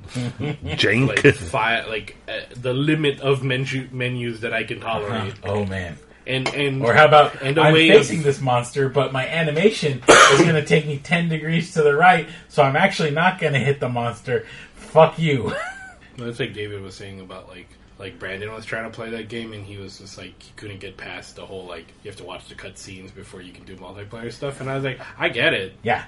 I totally get it. That's totally a valid viewpoint. It's you have to meet Monster Hunter on its own terms. Red Dead Redemption 2 on its own terms. If you can't meet it there, then you're just not going to have a good time. If you're going to be like, man, this sucks. Like, I wish it controlled differently than what I'm used to. Like, you're never going to like it. Like, it's just you just have to like either refund your money or just. I don't know, make peace with, like, not playing that game because, you have to meet it on its own terms. Criticisms of that game for me was it felt like it went on too long. Like I said, there was a whole chapter there that they probably could have cut. Yeah, I kept feeling like... The Cuba, well, so that definitely, but then there was also... It felt like they did a rehash of things one too many times. Like, we got our place... We got a scheme, we're rolling the scheme. Ah, shit, the scheme fucked up, we gotta move. Okay, we do it again. Like, the third time they made you, like, if they had done it twice, it would have been fine, but they made you do it once in the first town, once in the second town, and then you had the third town where you started to do it again, but then everything went to shit. So, like, if they had done it, done the one less, I think it would have been a tighter story for me. Because at that point, like I think we've discussed in the past, Dan, and on this podcast even, maybe, I can't remember exactly, but we knew the characters at that point, and it felt like they were still just like hammering the same... They were still fleshing out, but we already had them fleshed out. Yeah. Like, I get it. I know who is trustworthy. Mm-hmm. I know who isn't. I know who is going to pretty much be a wild card. I know who is very predictable. You killed off some characters who I know quite well what they were up to, so you don't need to keep telling me that Micah is a piece of shit. I knew Micah is a piece of shit pretty much from shortly after you introduced to him in Strawberry. Yeah. When you break him out of jail, it became obvious he's a piece of shit. But as Dan will say, have faith. Have faith, Arthur. It played pretty well on the PC? Or did you have problems? Okay, so there are some... So, control-wise, mostly good. Okay, big thing on PC, that game you would be playing, and you could play for 5 hours, and just have it play fine as can be. Or you could play for 30 minutes, and enter what I call the PlayStation 1 zone. Actually, the PlayStation 1/4 zone. When the world goes from billions of polygons to 3. Like, there were points where the game would all of a sudden, you're riding along, and all of a sudden you hit one point where you go, I thought there's a stream here, and the water is not there. And you ride a little further, and you're like, the world is one big flat polygon. This looks like Bubsy 3D, but... Bubby? This looks like Bubby 3D. Boobala 3D. This looks like Hubba Bubba 3D. Ooh, I like that gum. Except, the characters still look mostly good, but the world itself looks like complete shit. At which point, I would usually go, I'm going to try and save. I'm saving on a different save slot because I don't want to have a corrupt your save. save. But I'm going to save because I've done some shit. I don't know the last time it auto-saved. The last time I manual saved was a while ago. And you hit start to go in the save menu. The world's frozen. You hear the sound of it. Nothing happened. The world's frozen now. You start mashing the B button to exit out. You shouldn't do that. That's a bad idea, Kevin. You're just going to make it worse. And, yeah, essentially it just has a slow death of doom. Yeah. You go back, you hope it manual or autosave somewhere good. So the worst one, remember you had the train robbery, and then you get back to your camp, and you find out that Abigail was taken by the law, so you ride off on the mission titled Red Dead Redemption, the final ride. I had it crash right after getting Abigail back, and I split off from the women, rode to camp, I go up to Micah, I was like, fuck, Micah's in the PS1 half zone. There is one polygon here for us all to share. Luckily, it auto-saved in between the train mission and the saving Abigail mission. So I only had to repeat like 30 minutes. But that was annoying, and that could happen at any time. Did you do a lot of non-mainline stuff? So I would... Did you hunt for mythical animals? I did not do any of the mythical hunting. I tried. I enjoyed hunting without... You did not get to say that to me when you saw what I went through, Dan. Yeah, I went through the same thing, and I still caught like 3 guys. I enjoyed trying to hunt. I persevered, John. Have faith. I camped for a week. Have faith. You were in the wrong spot. I was in the spot on the map where it said to go. You were in the wrong spot. And it kept telling me it was too loud. I had to come back later. You know, John, what the definition of insanity is? No, not having faith. Crazy. I was going to say not having faith. Overall, good game. Yeah. I am very happy I played it. I wish it didn't... It was like your favorite Rockstar game of recent or something? Weren't you saying that it's like your favorite Rockstar game? Yeah. Favorite ever? Probably. Because, I mean, Rockstar always makes games that are good, but I don't know how many of them I could say, like, they're impressive, like but... resonated?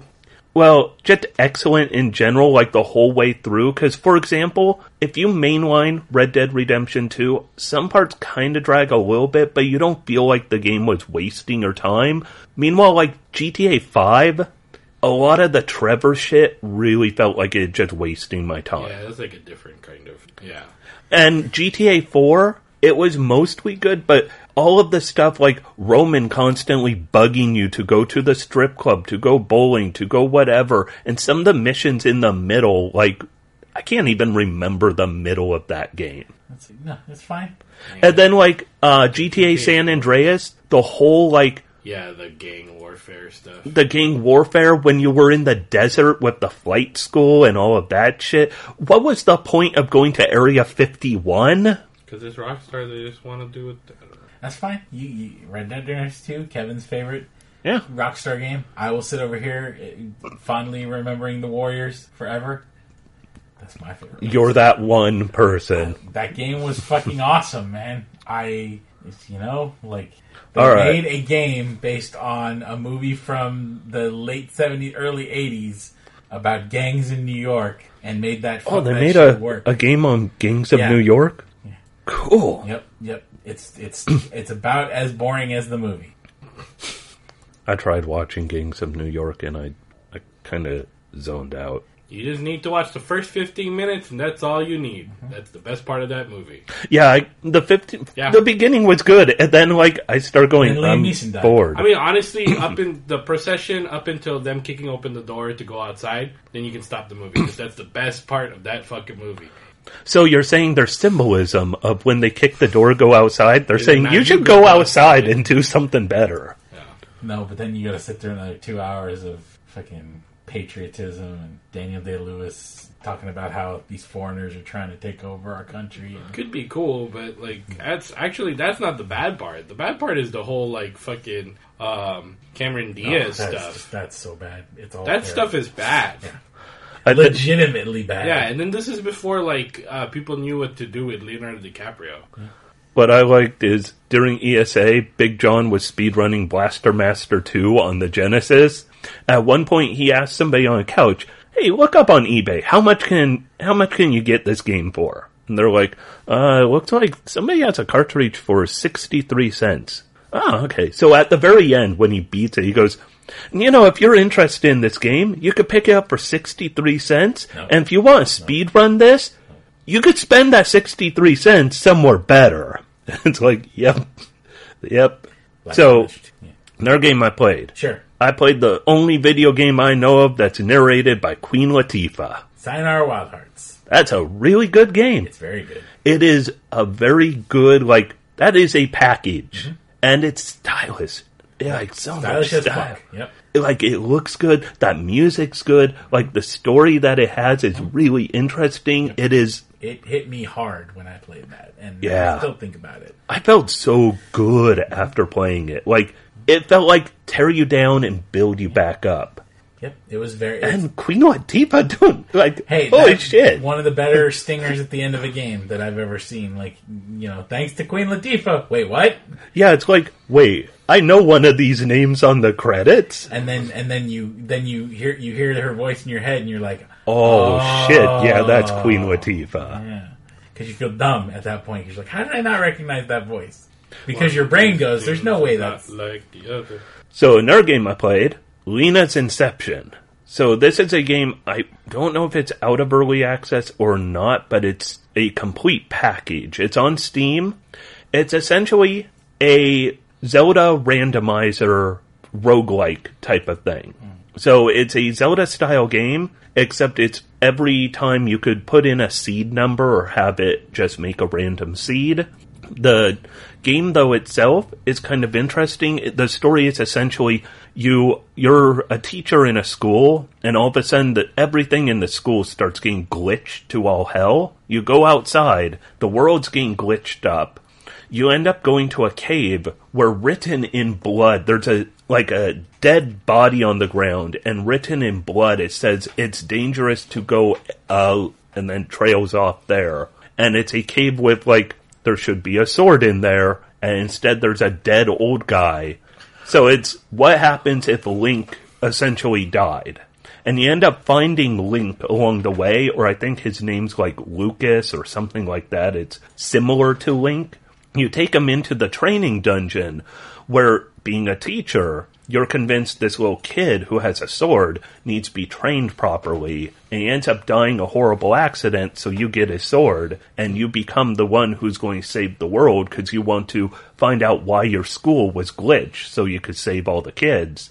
The game goes interesting places, including you have multiple endings in a procedurally generated Zelda-like game where you could choose not to kill any of the bosses. You could choose to kill all the bosses. You could choose to save some of them. You don't need to finish every dungeon. It's really open to how you want to play. And then also some of the items are interesting.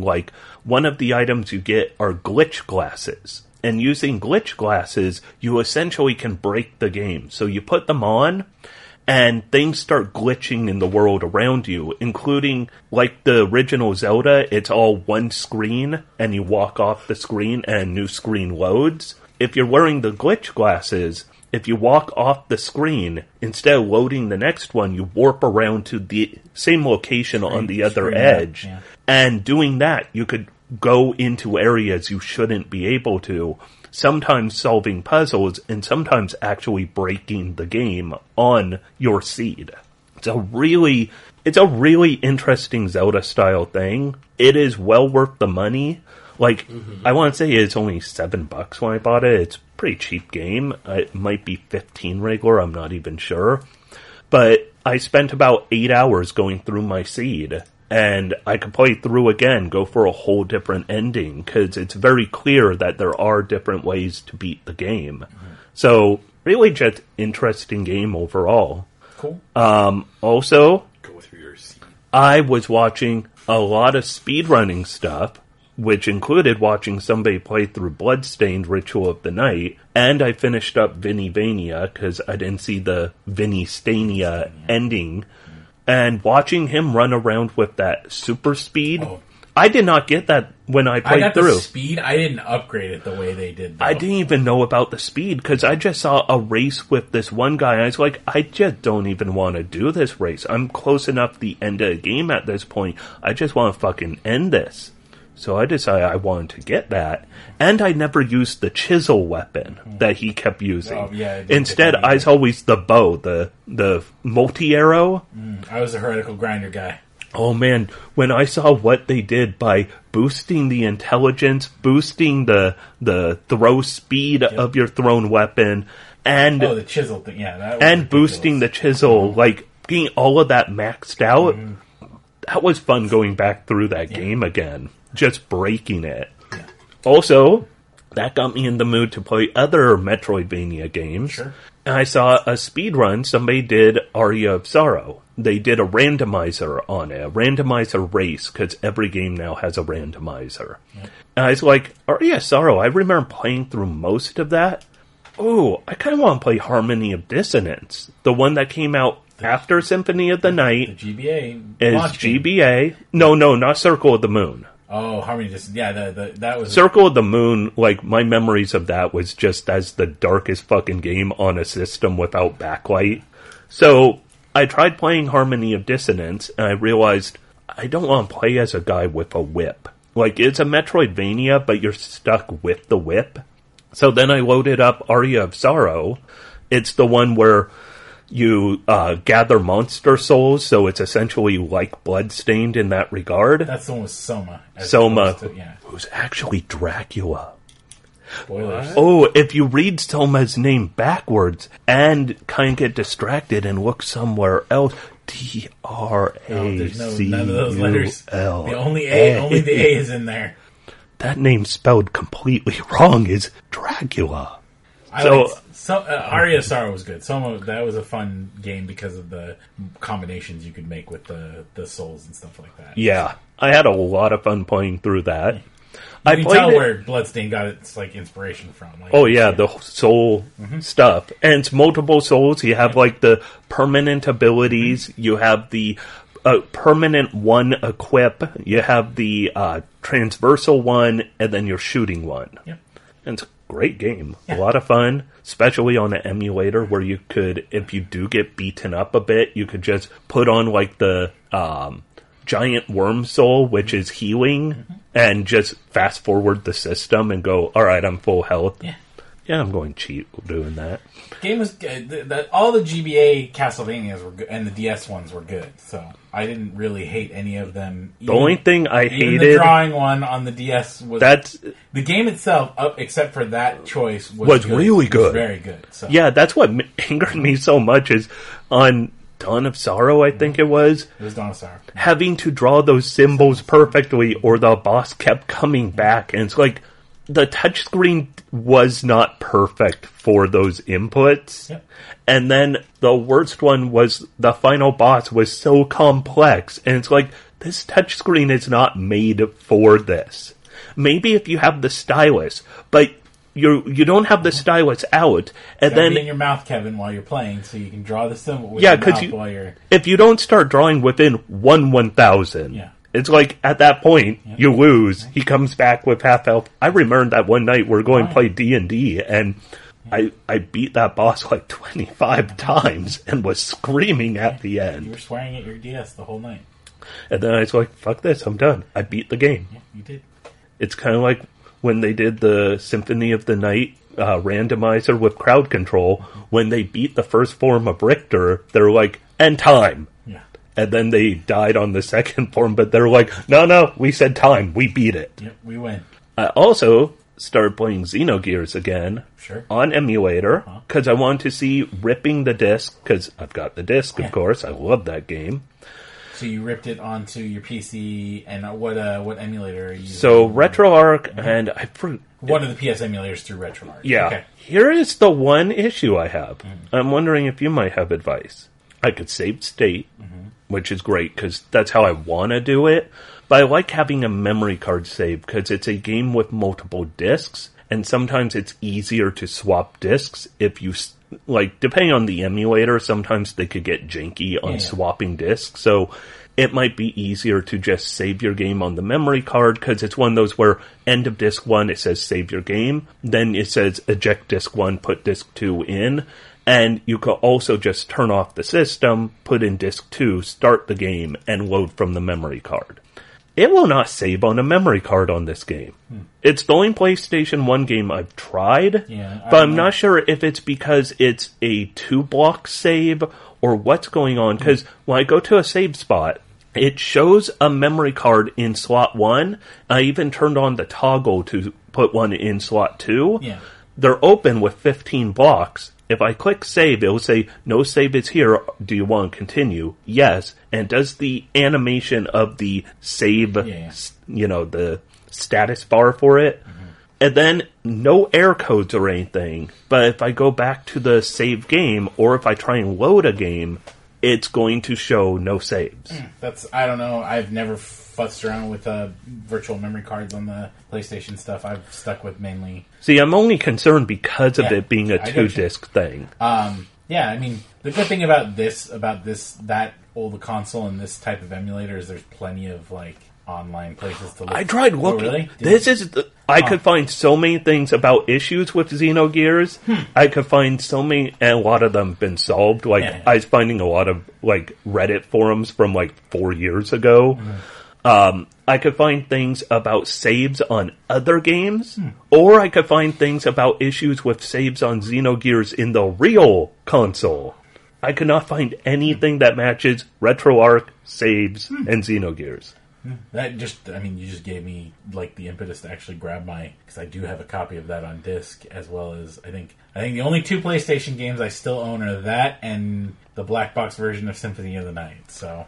I'm also wanting to put Symphony of the Night onto my computer because I've seen the RIP functionality. How did it work? Did it work pretty straightforward? Spot on, Great. perfect. Okay, cool. The only thing it does is it's going to save it with a image name that is just garbage. Yeah, just go find the image name. So don't rip a ton of discs at once, or you're going to regret it. Got it. But it ripped really nice. Cool. RetroArch does a great job with that.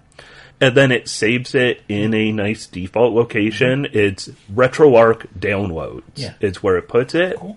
And so it's easy to find. Just rename them. Loads up real smooth. Wonder if I should grab some of my... God, I've got a bunch of like Wii U and PS2 stuff as well. I want to try PS2 because I've been wanting to play... So PS2, the problem is you can't... If you have the right age of PS3, you could play some. Because I didn't get the launch PS3. I got the later version where they had taken out the backwards compatibility at that point. Yeah, and so the only way to play PS2 games is hooking up a PS2, which with modern TVs is kind of It's more difficult than it used to be. It's arduous. Yes. So I want to pull out my Shadow Hearts games, because Shadow Hearts was a really good RPG that only really existed in the PS2 era. Then it did have Kaudelka on PS1, but that was a different style of game. I want to play Shadow Hearts again. The game that took place between World War I and World War II across Asia and Europe, with characters like Rasputin as a boss. And one of the characters, the Papillon, which translates from French to butterfly, a big-ass blonde vampire who's a professional wrestler. He joins your party. What was the... Papillon. What was the Red... Is it Red Ring? What was the name of that game you had on your PS2, Dan? That was the Met game? Was it... Oh, Red Ring. Is it Red Ring? Was it just called Red Ring? Okay. I think so. Yeah. I thought that was a problem on... Ring of Red. Ring of Red, there you go. You're right. Yep. Ring of Red. Oh, I really still have that? Yeah, I think it's somewhere in... Should give that a shot.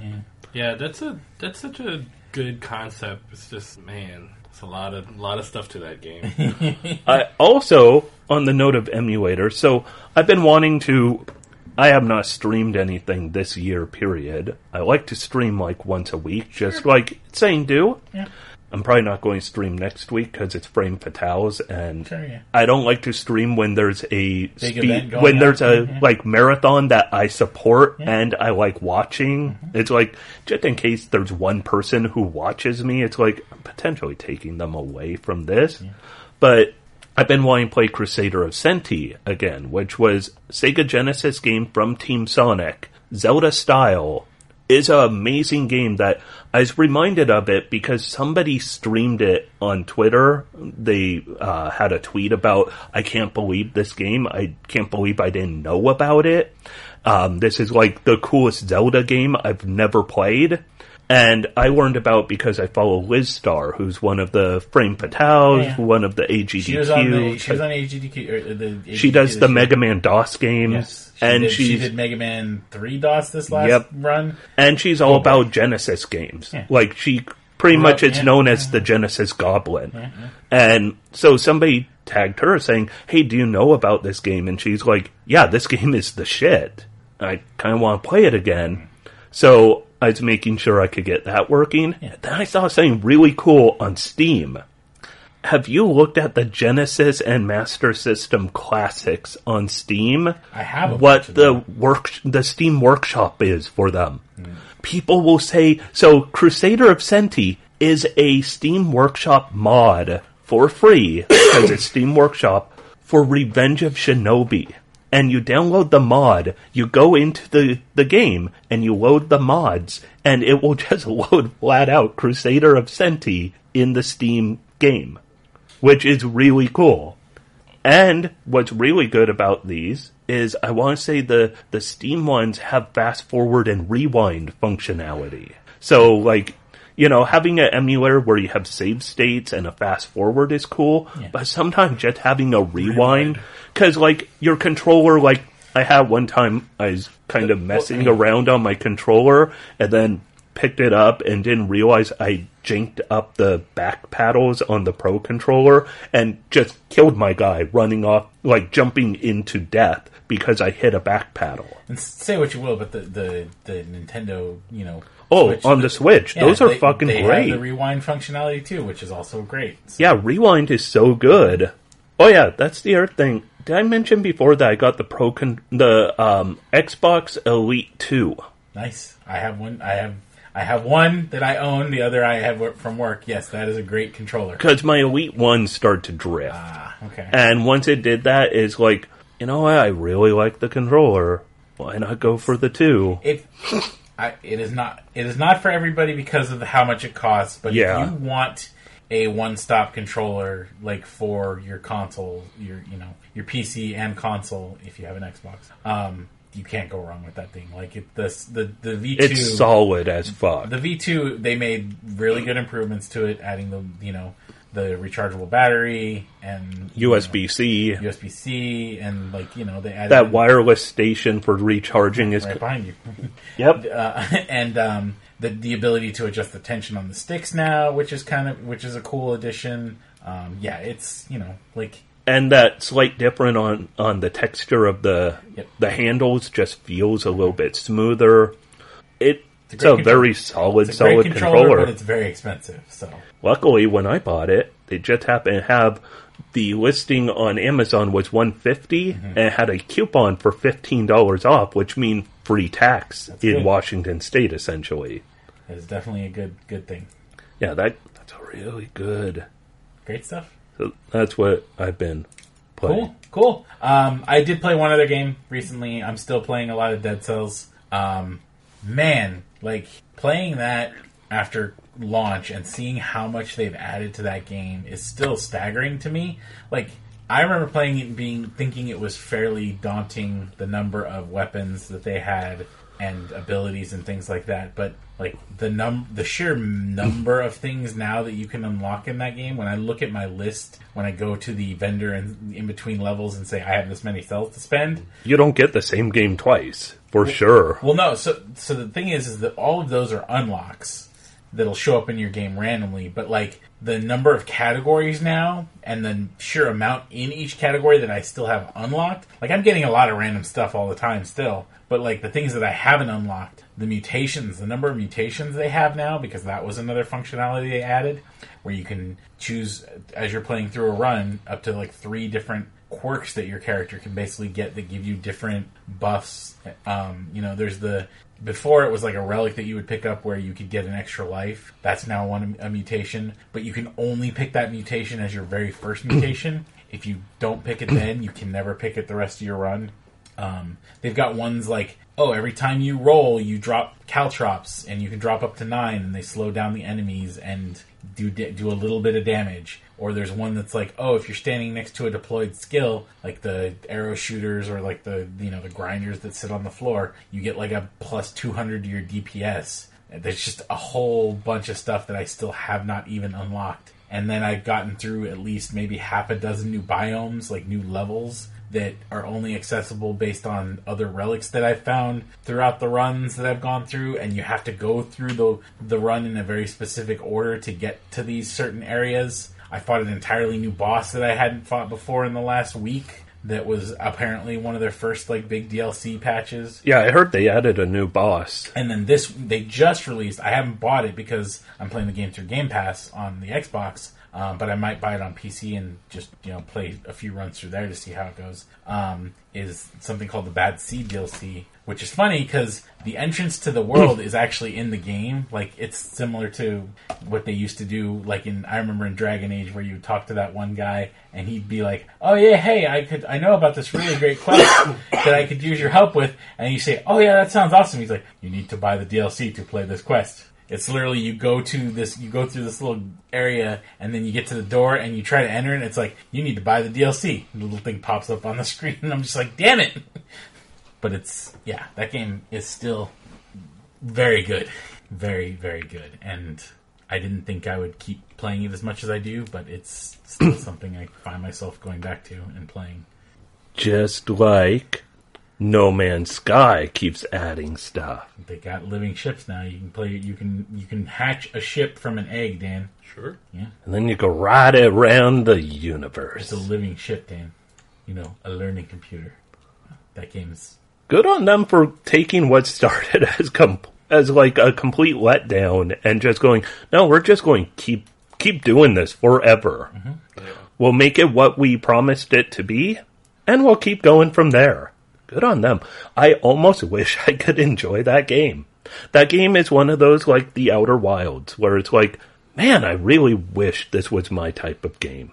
But not everything. Everything is not for everybody. I've got to come to that realization at some point in our lives. And no, you must like everything or hate everything. But why, Dan? Because yes. Hey, John, when you say it's just a game and you lose, that's when you're just letting yourself down, and you should really just be pissed off. And I don't remember what the fuck Ninja said, that bullshit. Ninja had one of those tweets recently where it's saying about when you say it's just a game, you're letting yourself down and admitting that you are a failure or something like that. One of those like when you use cheats on a game to make it easier, you're cheating yourself. Fuck that guy, because he was at the All-Star Weekend on Friday. Because on the Friday the Rising Stars Challenge, they would randomly cut to like an interview off to the side, not actually showing the game, and like the sportscaster and the player that she was talking to, right behind them, fucking Ninja's just sitting there, and I was like, you don't fucking care about this. And then of course she interviewed 3 like famous TikTokers as well, and I was just like, oh god, we're at that point we're now. Old, Kevin. We're that old. We're the old men now. I didn't know TikTok quite got to the point of we're going to interview multiple TikTokers. 3 girls, famous TikTokers. So, yeah, like there's like multiple music artists that come from TikTok now. Yeah, the guy who did the Sonic song for the Sonic movie came off of TikTok. Yeah. No, you're old. That's why you don't know any of this, and that's why you're Get the fuck off my lawn now.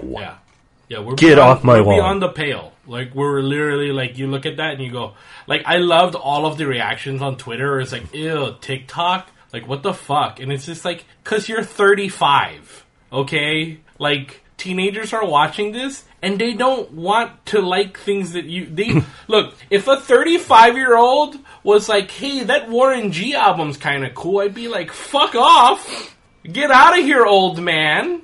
So we're the same way. We're like, oh my god, what the fuck is this? And then like a fucking 14-year-old is like, yeah, that's right, you're gross. You're a gross old man, and you're ugly. Yeah, I accept that, but I know. It's not my place. It's not their place to tell me that. I know I'm an ugly old man. I know I'm bitter and angry, but I don't need the youngs telling me that. Yeah. I mean, I look at that stuff and I get scared and I get confused because I don't know what's going on. But yeah, that's essentially what it is. It's like the same thing. I got to a point with rap music where I'm just like, I'm just going to listen to the stuff I like from before, and I'm not going to try to keep up with the new guys unless I hear something like that suits me, because it's not for me. If it was, then it wouldn't be cool. I'm not cool. Somebody at my work who is like probably 13 or so years younger than me said something about, yeah, it's kind of like the B-side of it. And I said, you've never held a tape or a record in your life. You don't know what a tape is. Don't tell me about B-sides. You know what also I think is funny? Political cartoons in the newspaper. Just related to like music and stuff. When people were like, I think this happened between the last time we stuff, but it was like one of the newer, younger artists, and like she didn't know who like a particular artist was from like the 70s. Oh, it was, I think, Billie Eilish didn't know who somebody. Yeah, and it's like, dude, she was born in like 2000. Why would she know anybody? Look, when you were in, can I name a random guy? Van Halen. She didn't know. She didn't know who Van Halen was. So of which Van Halen hasn't been relevant. Yeah, since 84 or something. Except for talk of right now, early 90s, they had Van Halen. Sure, how old her parents were in 1990. Yeah, they were teenagers. Mm-hmm.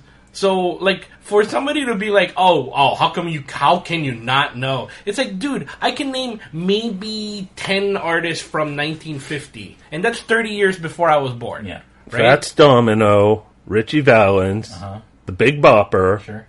Who else died in plane crashes? Buddy Holly. Yeah, and can you Nat King Cole, Chuck Berry, Elvis. Yeah, if I gave you a Nat King Cole song right now and played it, and like, would you even recognize it? Not unless it was unforgettable. Yeah. Dickie Vale. So like all of these fucking dudes that were like going like, oh, you don't know who Van Halen was? Oh, I can't believe children nowadays don't know good music. It's like, fuck you. Bing Crosby. Fuck off. Okay, we need one more. Andrews Sisters. Sure, or hey, the Andrews Sisters. Boone. Elvis was in the 50s. Yeah. We already said Elvis. Oh, you guys already said. We did say Elvis. Yeah, we got. I like the Andrews Sisters. You know that song, Bingo, Bingo, Bingo, Bingo, I don't want to go. Bingo, Bingo, Bongo, I don't want to leave the car. No. That's Andrews Sisters. Yeah, and then somebody who's a big fan of Andrew's Sisters probably is listening to this, and they're probably not, but they would be like, of course you're gonna like that song. That's the mainstream song. Like, you don't know actual real the music. Mainstream is Boogie Woogie Bugle Boy of Company B. Yeah, but they're probably like... I know my Andrews Sisters. Sure. Okay, you're the old man that listen to the podcast going, I can't believe you said... But, like, I found that so fucking stupid. It is stupid. Yeah. Why would she know who Van Halen is? It's as dumb as the videos where it's like, we showed these teenagers a Nintendo Entertainment System and it blew their minds. It's like... I mean, I like some of those videos because, like, I like the music ones because I don't like reading the comments because the comments are fucking trash. No. But it's fun when they'll be like, kids react to 90s music, right? And then like some kid would be like, yeah, my dad plays this song in the car all the time. It's like really loud. And then there's always like one guy, one of those kids that is like 9 years old that is like gonna become a big music head. He's just like fucking right away. It's like, oh yeah, that's Take On Me by Aha. Oh yeah, I listen to this stuff. And it's just like, dude, you're like 9. Fucking relax. Relax. Frankie Frankie Goes Hollywood. Yeah. You're gonna be the guy in the record store. No, there's no record store. Yeah, Oh, God. There's only 2 That's Frankie what's Goes to sad. Hollywood songs. There's Relax, and there's 2 Tribes. What's real sad? No kid today will ever work in a record store.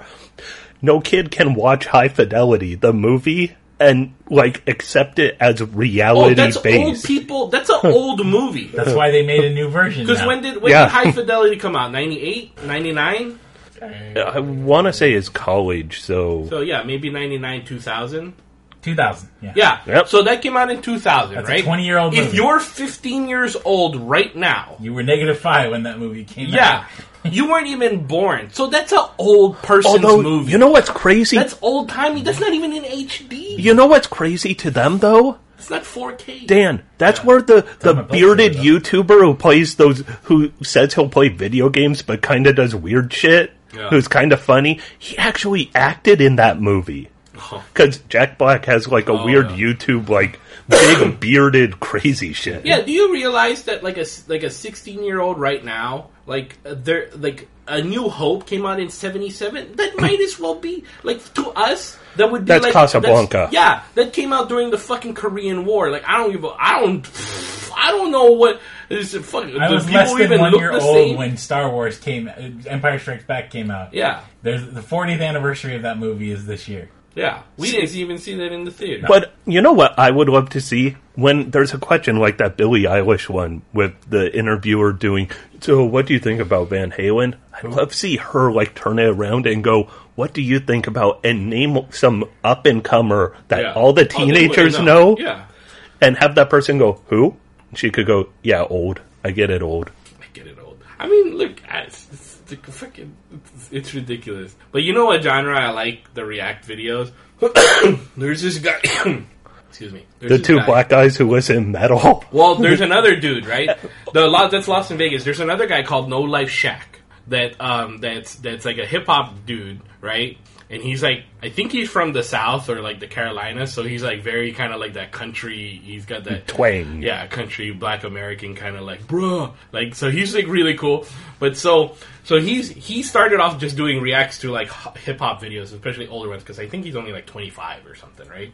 And so recently his channel, people have been saying hey, you should react to this, right? So you should react to Pantera, you should react to Pink Floyd or Nirvana or Queen and stuff. And he did Pink Floyd Time, and seriously, most of the time he's just kind of a goof. He's just bro, what the fuck is going on? Oh, here it comes. He's just but Luke, dude, Time, he was just bro, how'd I go through half my life not even listening to this? I just wasted my life.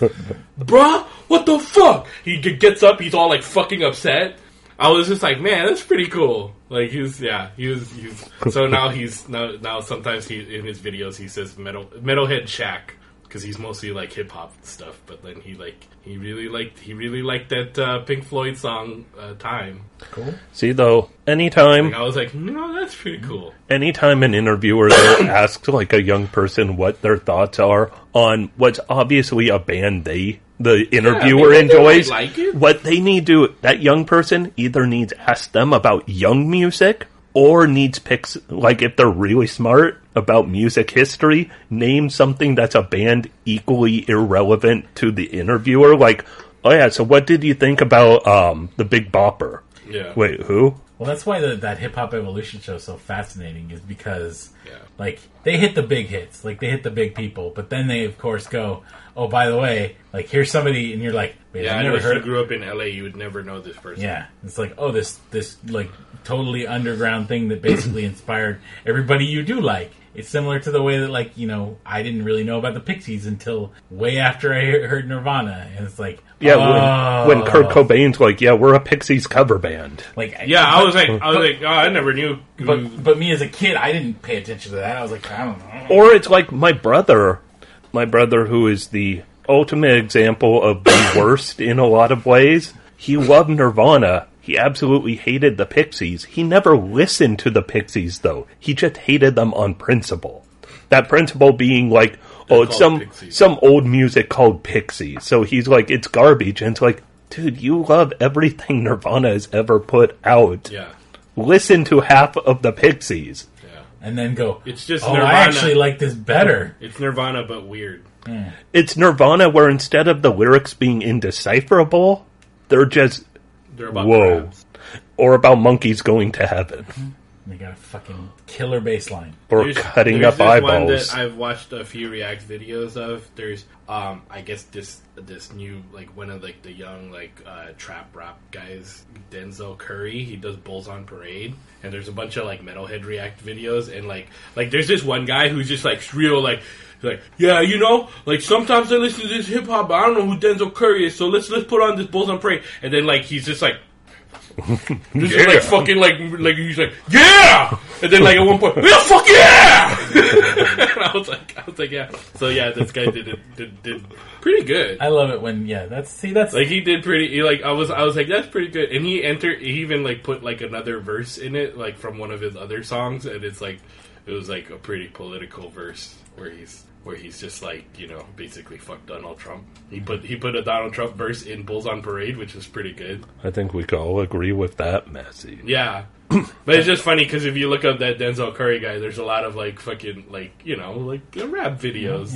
where it's just like, you know, the usual stuff. Nothing will ever beat Puppy Dog going bounce for the name. Oh, that's my favorite video. Stan's favorite new video, 2020 of this year so far. Have you seen it, Kevin? Nope. I'll show Kevin. We'll show you after the podcast because it's real silly, but I love it. How about we break down some quick news? Sure. I got some quick hits. What do you got? Dying Light 2, which was an anticipated game of spring, got It has delayed. been a while since we podcasted, hasn't it? Yeah, it has. Oh yeah. Indefinitely, when did that? unfortunately. Oh yeah. Yeah, that's like 3.5 weeks ago. Yeah. So Blizzard, when they brought out the Warcraft 3 remastered, Reforged, I think it was what it's called. on one hand, kind of let a lot of people down because they fucked up, like, the whole cutscenes will look better. And then they fucked up by making it where it's the same launcher as Warcraft 3, which got rid of a lot of modes and options in Warcraft 3 original. And then they also announced that anything made in Warcraft 3 is their intellectual property because they don't want another Dota. to happen ever again. Dota's never going to happen ever again. Like, from a cold business perspective, totally makes sense. From a PR fan perspective? and PR perspective, it's just another dent in the what used to be the flawless, shimmering armor of the Blizzard name. So that's fine. People making games nowadays don't need like to piggyback on Warcraft 3 because there's so much resources. Yeah, I mean, heck, the auto chess guys, like, they were like, "Well, we made this mod for Dota," and then they just went, "Okay, we're gonna make our own now. We're just making our own product now." And it's like, you know, one of the best things about this, how to completely fuck up taking what's considered a favorite. Like, comparing that to, like, Age of Empires 2 every time it comes out again for a new remaster. Well, the definitive editions for both that and 1 and 2 for Age of Empires are, like, actually well received by their fan bases, right? Yeah, because that's how you do it right. Mm-hmm. And then you have same genre with another well-storied, well-loved game, and the modern-day Blizzard of Activision Blizzard just shits on it. Just not I was never a fan of Warcraft 3. Like, I tried. I personally did not care for the hero units. It was not me. Yeah, it was not for me. Which, you know, I don't like hero units being used like that. Like, it's kind of like Heroes of Might and Magic 1, 2, and 3 all had heroes who would lead an army of monsters. In number 4, they made those heroes as also units within their own armies, and I really did not like that game. The hero units were never balanced, just like Warcraft 3. They weren't balanced correctly to what else is there, and they became too much of a focus. It's too bad. They've said they're going to do stuff to it, but whatever. Like, I mean, you know, you really only, you in this day and age, you get one shot to make your game, and then everybody moves on. Unless you're BioWare. In other news, BioWare's rebooting Anthem. BioWare is pulling off a Final Fantasy XIV. Or a Destiny. You know?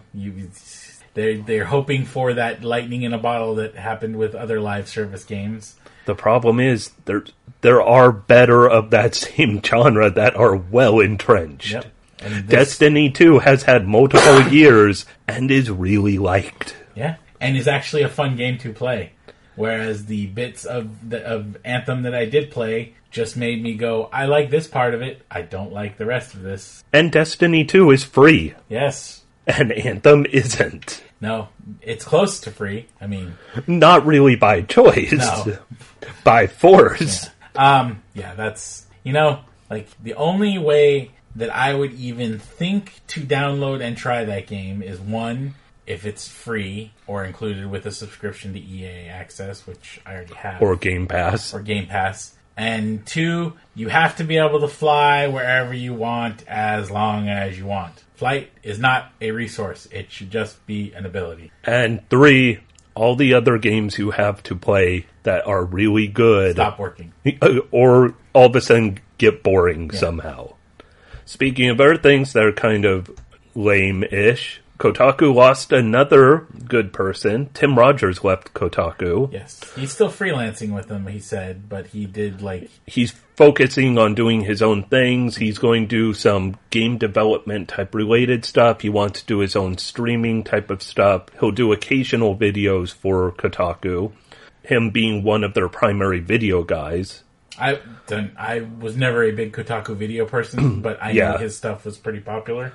His videos were weird because he always did way too long of videos, but they were kind of interesting in that same way as, like, Extra Life when you get to, like, 2 a.m. and you're watching things go into weird conspiracy theory territory. But yeah, he tweeted about it like his health was, he was not in a healthy place, and, he was working at Kotaku, which is part of that whole shitstorm. It's a very bad place. Yeah, I mean, they've lost a lot of good people. Yeah. I mean, Cecilia Dinastio a few months back, Gita Jackson, Joshua Rivera. Yeah, and him and Gita basically came out and said, this is because the company is fucked and we want to leave. So. Yeah, it's essentially when the company fucked over Deadspin. Yep. I mean, they weren't in a good place, but when they killed Deadspin, and then also kept shitting on the union at the same time, that's not what you do. Speaking of people leaving, also Dan Houser has left Rockstar, or will be leaving. He's actually gone. Like, he's been on an extended sabbatical, but his his quote unquote like end date with Rockstar is this month. Is March, I thought, but yeah, I'm not sure because my note says next month, and my notes go back he fucking finished GTA 5. Like, that's all he did. Red Dead 2 probably, and then like that's it. He's done. It'll be interesting though. See where. If they do make another not online game, if they made a GTA 6 or a Red Dead 3, where it goes without the bends. Nope, GTA Online 2, that's all they're going to make. Which is sad, because, I mean, it's a moneymaker for them. Yeah. It's one of those things, like earlier, not every game has to be for each person. Unfortunately, like I said, Rockstar games, I always enjoy them. I wouldn't say they're always excellent games, but I always do enjoy my time with them. They're extremely memorable. And to tell the truth, they don't need to make another one of those games I like, because GTA Online right now still comes out with new heists, new material. That game is making more money, and they sell so many copies of GTA 5. It is one of the top-selling games every year since it came out. Mm-hmm. It's ridiculous. It's almost like counterfeiting money at this point. But it's okay, guys. We're going to be able to get a brand new, complete edition of GTA 4 coming out this month, or next month. It's not on no multiplayer. But it said complete. The multiplayer, like, they cut. What? Snip. But then how is it complete? How is it the complete edition if... It had a multiplayerectomy. That's not complete anymore. That's incomplete. That is the literal definition of incomplete. Although at least, you know what, bright side, it is coming back to computers, since it did leave because it had games for Windows Live integration, and I guess they finally reached that point where they're like, well, we're not putting out new games, so go ahead and retool it. There was also some music stuff, wasn't it? The version coming back, the music stuff will be... Well, I know. I'm saying, like, the reason why it went off was... No, it's a game for Windows Live thing. So when that service shut down, the game started to break, so they pulled it from sale eventually when they realized we can't sell this anymore. we're actually selling a broken product. But kind of like Anthem. Hey-oh. Hey, speaking of big companies and EA, back at the beginning of this month, all of a sudden a bunch of different regions of the world saw the Steam games, the Steam versions of EA games, all of a sudden get huge price increases, while meanwhile the EA Origin version remained the same price. Which was just weird. Make that paper. However you gotta do it. And was random across different random countries. So, they've got this, they had the Nintendo Switch bump. Now you've got the Steam bump for EA titles. Just not in the U.S. No. Hey, I'm in the U.S., so it don't matter to me. Here's another thing that don't matter to someone. Okay. See, I'm going for those whole segues. Yeah. E3 don't matter to Jeff Keighley this year. Did anybody actually here at this table care about Jeff Keighley's involvement in E3 before today? No. Then. But it is interesting seeing one of the people who has worked real close with ESA for E3 with that close, that tight of a, working relationship just go, yeah, I've made the difficult decision to decline to produce E3 Coliseum. I wonder if kids know who Jeff Keighley is. Do the kids know, the teens know about Jeff Keighley? Yeah. Probably not. Actually, I'd say they know what the Game Awards yeah, is. they know because of that, Jeff but they don't Keighley. care who he is. He's just that guy who shows up when, they talk about who's the best influencer of the year. Is he video game Kurt Loder? Yes. Dude. I mean, no shitting on Kurt Loder, man. No, but he is video game Kurt He Loder. was the old guy at MTV. Yeah, I didn't really know much about him other than he's on MTV News. By the way, I'm just going to say, I've said it before, I'll keep saying it, there is nothing more sad than, so every night, YouTube, when I look on my Roku, at bedtime, I'll just look through, news stories. So second category that shows up on my YouTube feed on Roku is today's news. And I'll take a quick look through it. And it's going to have news from every possible source, and it's going to cover a lot of subjects, but anytime you see Kennedy with that Fox News logo, and it's oh yeah, Kennedy, why? She was always like that. She was always the conservative on MTV. We just didn't know. Yeah, when we were young, we didn't realize. Yeah, wow. Way to miss the message of most music that you can enjoy. It's just like it's just like, was it Ted Cruz or the other guy that listened to, who was like, Rage Against the Machines? It was Paul Ryan, wasn't it? Yeah. Rage Against the Machines, my favorite band. I love Tom You didn't Morello. listen to any of those songs, huh? You just like that beat. Tom Morello, responding, saying, you do realize we were raging against you. Yeah. So, who won't be raging against anyone? HQ Trivia. R.I.P. Scott. Wait, he got out. That's right. So He got out because he started talking about, things he liked. Yep. They were apparently drinking heavily on the last They were version of the game. drunk. Oh, really? They Yeah. were They were up. all drunk as fuck on that last episode. I need to watch the final, there's an archive on YouTube of the final HQ Trivia. Yep. They wanted it to keep going a little longer, so the one of the hosts says, I'll give up $5 from my own pocket for one last game. Yeah. Because the prizes during that the last things were exceedingly small. It had that point where it got oh, you could win $1,000 if you win HQ Trivia, and it's then at the end I think I saw somebody who's I won $2.08 from HQ Trivia. It's oh boy. Yeah, the final prize pool, I don't know if it actually went out or not because it's $5 from a host's pocket. Yeah. But it worked out the final round. The winners would receive 0.9 cents. They'd share down to that level. Oof. But on good news, I have one bit of good news. Okay. Oh. You can now transfer saves from the PC version of Witcher 3 to the Switch version, which almost makes me kind of want it because it's not as good of graphics by a mile. But you can play that on the go, baby. Portable Witcher 3. Yeah. And then go back and forth. You can upload your saves to the cloud and play them back on your PC too. Sure. That's kind of crazy. That isn't... If you would have told me Witcher 3 would have cross-save between platforms, yeah. I would have said PC and who? console, Probably yeah. Xbox. It's going to be Xbox and PC. Switch and PC, that is just some sort of amazing. Civilization does it apparently as well. Like, Oh, yeah? yeah, the Civilization 6 on the Switch. You can actually, like, it has cross-save compatibility. My one question, though, is what about DLC stuff on The Witcher 3? Because I don't believe they have the DLC Is it yet. only the regular version on this? I would have to look that up. I wasn't think sure they- if it was a complete edition or not.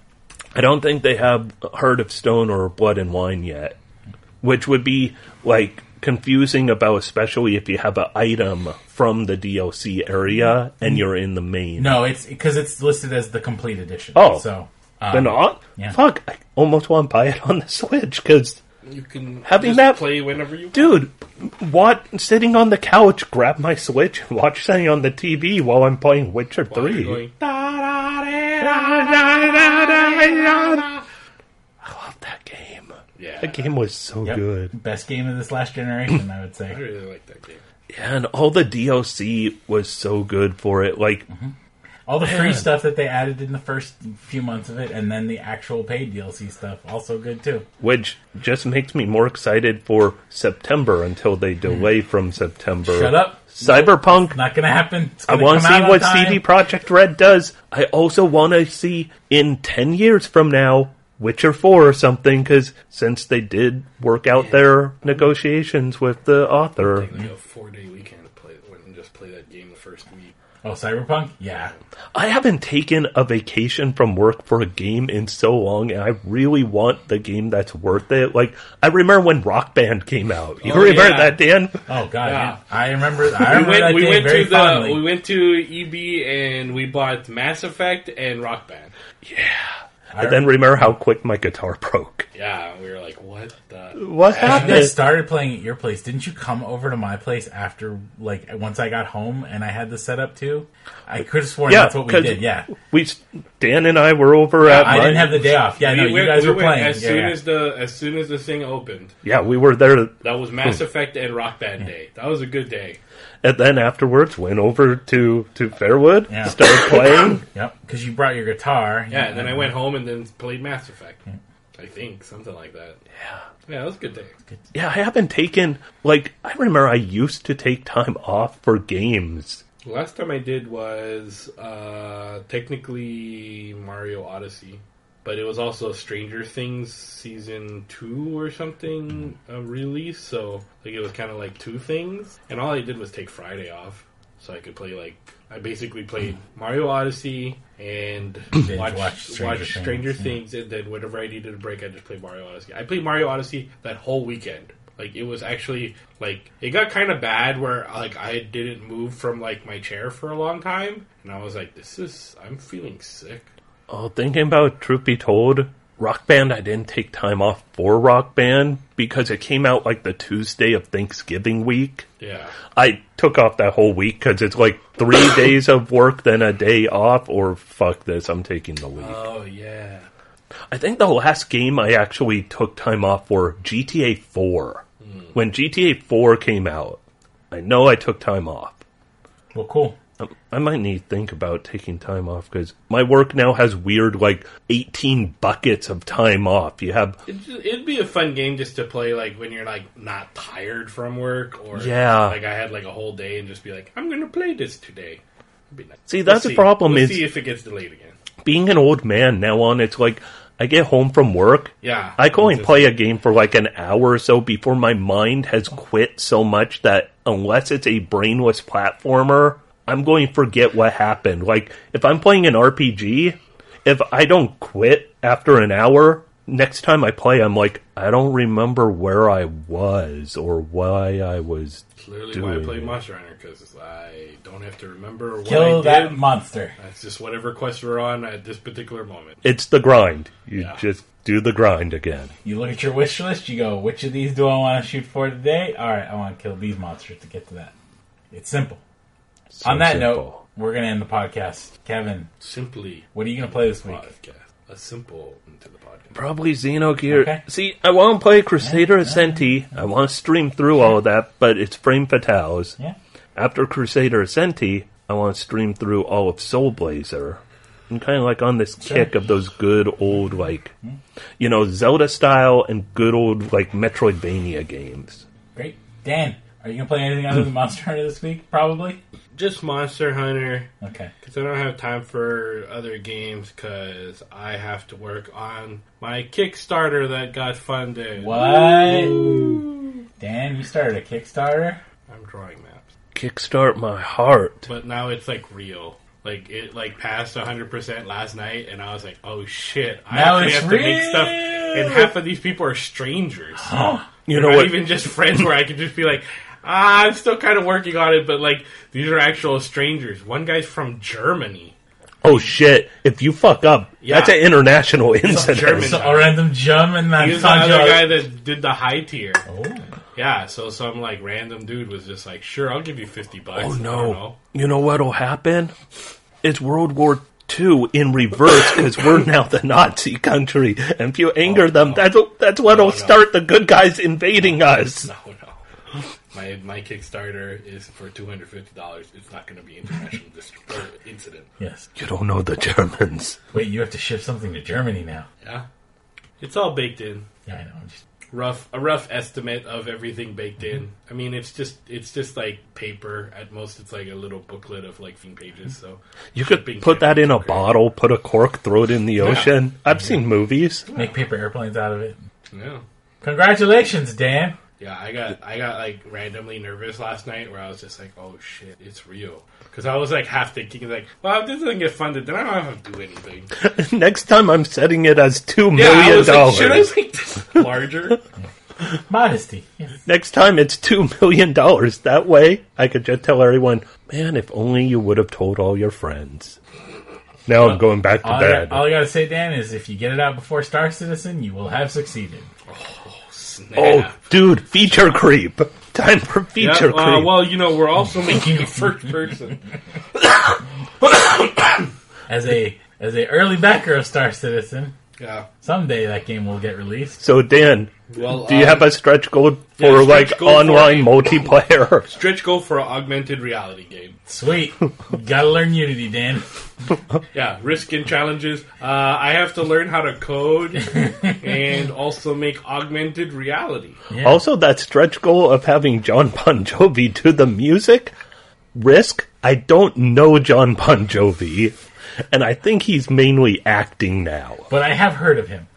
I decided, I was thinking about stretch goals. I decided against him because this is my first one, and we'll see how this goes. Yeah. But feature creep has never screwed anyone. Yeah, I figured if this is successful, I can do, and if I like doing it, I can do another one, and I can add in a whole bunch of bells and whistles. Wait for the documentary. 10 years from now, Dan Max forever. Yeah, still waiting for a fucking Kickstarter from 2020. See, you were just supposed to draw like 7 maps. What the fuck? I just want a map. I'm still working on it. On the bright side, I did get the VR headset prototype that was a stretch goal of this, but look, I don't know what the headset was for. I'm on my 4th drawing engine. I've had to scrap the first 3. My laptop got stolen. Yep. We had a manager who ran off with all the money. And bought a house. You're living in that house. That's your house. Nope. You were the manager. It's not under my name. It's not my house. It says Dan LLC. On top of the house. There could be a lot of Dans. There's a lot of Dans in the world. Yeah, but I wanted to make it simple because I was like, I always look at those like horror stories on Kickstarter of people who like are like, oh man, this is my thing. I'm just going to put everything into this one project. And it's there was a RPG that I backed like several years ago that we played with. No, this is tabletop game. Holy shit! Wow, that was Warren. That got released. That was Warren-esque. That actually got released, so I can't. It might not have been what I expected, but at least it made it out the door. True. No, there's a tabletop RPG I backed several years ago where Helmick introduced me to like the original version of it, but like the guy who was creating the original creator like got into some weird financial and health situations and then ended up passing away. So, like, the people who knew him, like, I think they last posted, they're like, yeah, unfortunately, sorry to say, but the creator passed away, and we're not sure what we're going to be able to do about this Kickstarter. And it's like, he faked his death. I'd like to maybe make a tabletop game. I don't know in what kind of version, because I'd like to make... I always envision a tabletop RPG, but with a deck building game attached to it. I don't know what that looks like. I just know that that's the idea in my mind. And I mean, but also like that's a lot of work of like making cards, like making like a RPG rule, like player handbook is like a lot easier. Other than art, everything else is just words that you just create. Like, yeah. You know, but like making like physical cards would be like a challenge because now you got to have an art for each card and you got to print a bunch of them. And then also, you have a whole new level of balancing when you have cards that could be random versus a character that is designed. I mean, that's what the Penny Arcade guys made that Thornwatch game, which is a deck building based RPG kind of game. So yeah, that's a hard thing. That's like a next level of complexity. Like it's tabletop RPG, then the what you're thinking of, Dan, and then straight up like tabletop game that has. It's funny, like, so as much as I GM some like Dungeon World stuff. Like, all my ideas are like, how can we take the GM out of the game completely? And if you have a deck building game. Poison. Well, that's a thing. Brick. I've only had one... Sabotage his graphics card? See, I've only had one Kickstarter that I didn't get, that I backed. It's a game, You Are Not the Hero, which was an interesting, like... Didn't that get released, though? No. Okay. So what happened was... the whole idea of the game, it did appear on Steam Greenlight at one point, and it had a demo, but then it disappeared. So the idea was, you're the NPC that the heroes go through your house and take a bunch of items, and you kind of get pissed off. So the game focuses on you as the townsperson, and... like, the guy who was making it was pretty much making it solo and just had life take a shit on him one after another. Like, he had some health issues. He lost his day job. Somebody in his family had some major health issues. And eventually just reached the point where he's like, I'm probably never releasing this. I'm going to keep working on it. And for a long time, he kept doing, like, streams on Twitch that were just him working on the game. But I think in the end, it just completely collapsed. It happens. That's why Kickstarter's not a pre-order service, guys. It's just it's supporting somebody who you agree with what they are working on. Oh, another weird thing about launching a Kickstarter. So within an hour of launching it, I got...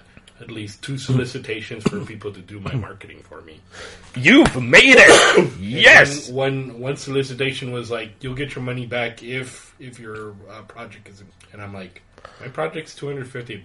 I set it too low. I'm pretty sure whatever you charge is more than $200. Yeah. So I'm not going to get you. That is like... But I just deleted them. Because initially, at first, I launched it, and I was like... I went to work and I was like, oh, I got a little notification. You got a comment. Or you got a message about this project. I was like, oh, cool. Somebody's not interested. Cool. Oh. And then like an hour later, it was like, oh, somebody else is interested. Oh. See, it's anything in life where you do same with financial, like, implications. Oh, yeah. I refinanced my house not long ago. I'm now saving like $160 per month, which is awesome. Money's money, right? Like, however... I now reset that 30 years on the 30-year mortgage. We were only a year and a half in, so it's not too bad. But it's like, if I was in my house for 10 years, it's like, fuck. Yeah. But now I get mail nonstop, where if Bree gets the mail, she'll go through and be like, Kevin, here's this, here's this, here's this. I get it. It's like, recycle bin, recycle bin, recycle bin, because it's all these... They try and look official, and then in fine print it says, not associated with your mortgage provider name. That's the same thing that happens when you get, like, when, you know... Student loan debt. I signed up for a credit card, right before we went to Europe last year, and now every goddamn credit card company is like, hey, why don't you sign up for our credit card? We now know you're alive. They're like, oh, how about you have this credit card? True. Do you want this we credit now card? know you're alive. Yeah, it's like...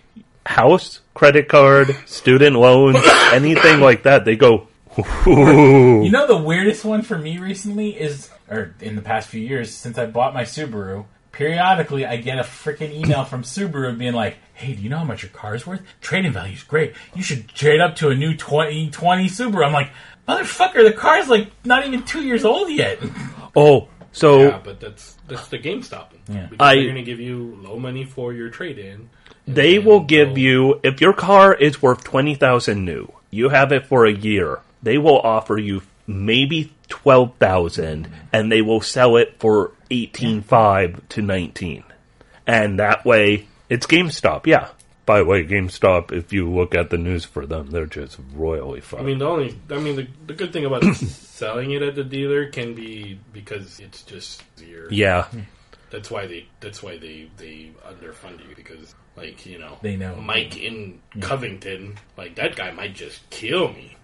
Or if... Put me in my own trunk and drive away in my car. If Mike in Covington... Man, fuck that guy.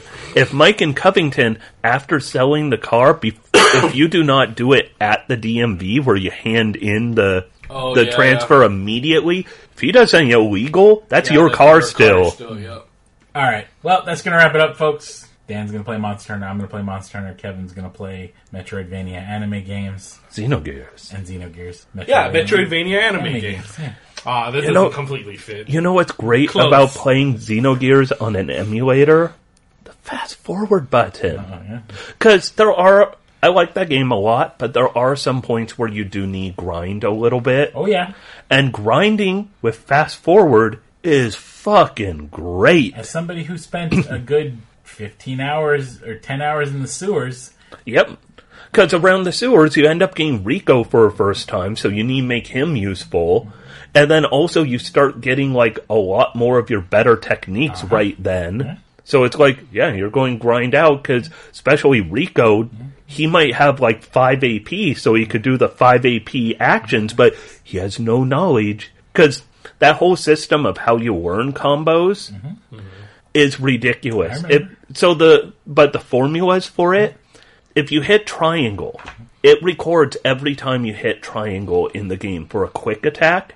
However, that's a different number than if you hit triangle.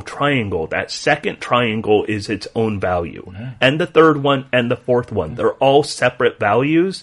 After that, they reset. And just like square is a different value than square. That second square.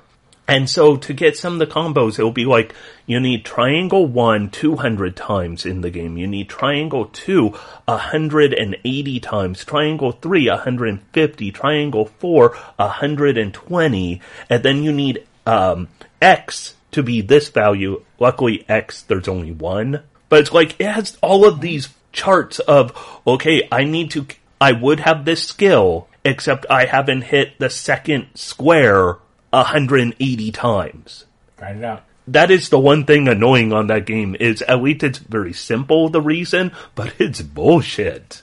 Alright, we're done, Kevin. Say goodbye. Dan, say goodbye. What? I said say goodbye. Say goodbye. There you go. Kevin. So, you know what I'm looking forward to is the latest crossover in the comic books. I'm hoping there's action figures for it. Transformers are teaming up with My Little Pony. I'm not making this shit up. I know. There's a comic book cover with the Matrix of Leadership, and there is Twilight Sparkle and Rainbow Dash and Optimus Prime and Applejack. Probably looks better than the Avengers game Marvel Legends figures that they are. Oh boy. And they look stupid. Yeah. That game, everything associated with that game looks like, here's how ash. You don't. This is like one of those, big Marvel comic events, like Civil War, where it's like, nah, this ain't going nowhere good. See, The Quiet Man was just a turd because it was a turd. The Avengers is going to be a monumental turd because it's the Avengers. It'll be a turd people know about. See, Quiet Man only people like us who are really jaded on games really knew about the Quiet Man. Because Square never even really, outside of that brief, 1 minute thing during E3, when the game came out, they didn't even have ads or anything. Quietly sent out to die. Meanwhile, the Avengers is being marketed to everything. Plus, also, if you're a parent and your kids love watching MCU movies on Disney Plus, and also on Disney with the cartoons, they have all of the animated Avengers related stuff. Christmas time rolls around, and you're trying to find a present for little Billy. You're going to see that Avengers game for $10 because it's 3 months after it launches. And I was going to say on the shelf, but on your Amazon page, there you go. Yeah, you'll see it listed, or on his digital wish list. Yeah. Actually, it won't be on the wish list. The kid will know enough to know, it's going to be bad, because one of the influencers he watches goes, man, this game is the poop. Your grandma's going to get it for you, and then you're going to be very sad. But you have to smile, because if you don't, your mom's going to be upset. And meanwhile, that kid will get a digital code, and when they punch it in, they will see Avengers, and they will cry, and their Christmas will be ruined digitally. They'll just watch Fortnite videos. They'll be fine. Oh no, I still remember when I'd get a present that was the big present that was so bad where it's I quit. My little heart can't take it. I remember the year I had 3 main presents. One from, my parents, one from my grandparents, and one something else, I don't know, but they were all the same. The first one I opened, I was yeah! The second one, huh? Your parents played a sick joke on you, Kevin. The third one I opened, and I started crying, I think. I was only 6, but I started crying because my brother had a big stack of awesome presents, and I had 3 of the same thing. And it's You didn't pull a Dan and go, but I've already got people! And then, but on the bright side, you know what? Under a tree, there's one more present with my name on it. Mistakes were made. Here's the worst thing. Just opened 3 of the same present. My heart's broken. There's another present or 2 under a tree with my name on everything that's left. And they all say, you can't open this shit until your birthday in 4 days because it's a birthday Christmas. And it's but Rob opened his present from Uncle whoever. And then come Christmas or birthday 4 days later after my heart was broken by 3 of the same thing. Fourth thing? No. Okay. It's the same shit he got, so I just had to wait 4 days more for the same thing. But come June, he's going to get another present from Uncle whatever. Not me. No. Birthday Christmas of same value as his Christmas only. That's why you get 2 different gifts. As an adult, you get a person with a birthday close to Christmas. If you are a gift giver, you give them a gift on Christmas, and you give them another gift on their birthday. Yeah, you make it separate. Yes. You treat it good. Also, if you're an adult and you're I'm thinking I want to procreate. I wish to expand the gene pool. Okay. That's how married people say things when they're going to have a kid. You're not married, so you don't know. There's proper scripts. Okay, is this you get a book when you get married? I wish to procreate at this time to expand the gene pool. So I would prefer to insert my DNA, my genitalia into your genitalia for intermingling of our genetic material.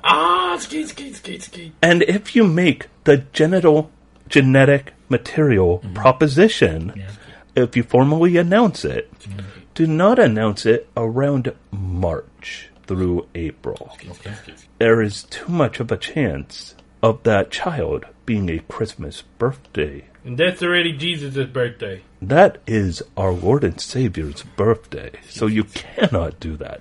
That is obscene and offensive in the eyes of the church and the eyes of that child and that child's friends who won't show up to his birthday party because they are all out of state at Grandma and Grandpa's house. I know that pain. That one fucking Hail sucks. Zenu. He's our Lord and Savior. That is why you will only do the procreation and exchange of genetic materials through genitalia in the summertime or around the Christmas time, but not on Christmas, because when you unwrap your genitalia, you should be unwrapping a present for Jesus. Okay. And that is your Married Minute. Sure, yeah. Thank you, Kevin. Thank you, Dan. We're all done. Let's go home. I don't know what the fuck that was. It's an ending. Just kind of blacked out for a bit. I just spoiled all the secrets of marriage for everyone. Bye, everybody. Bye-bye. Aw.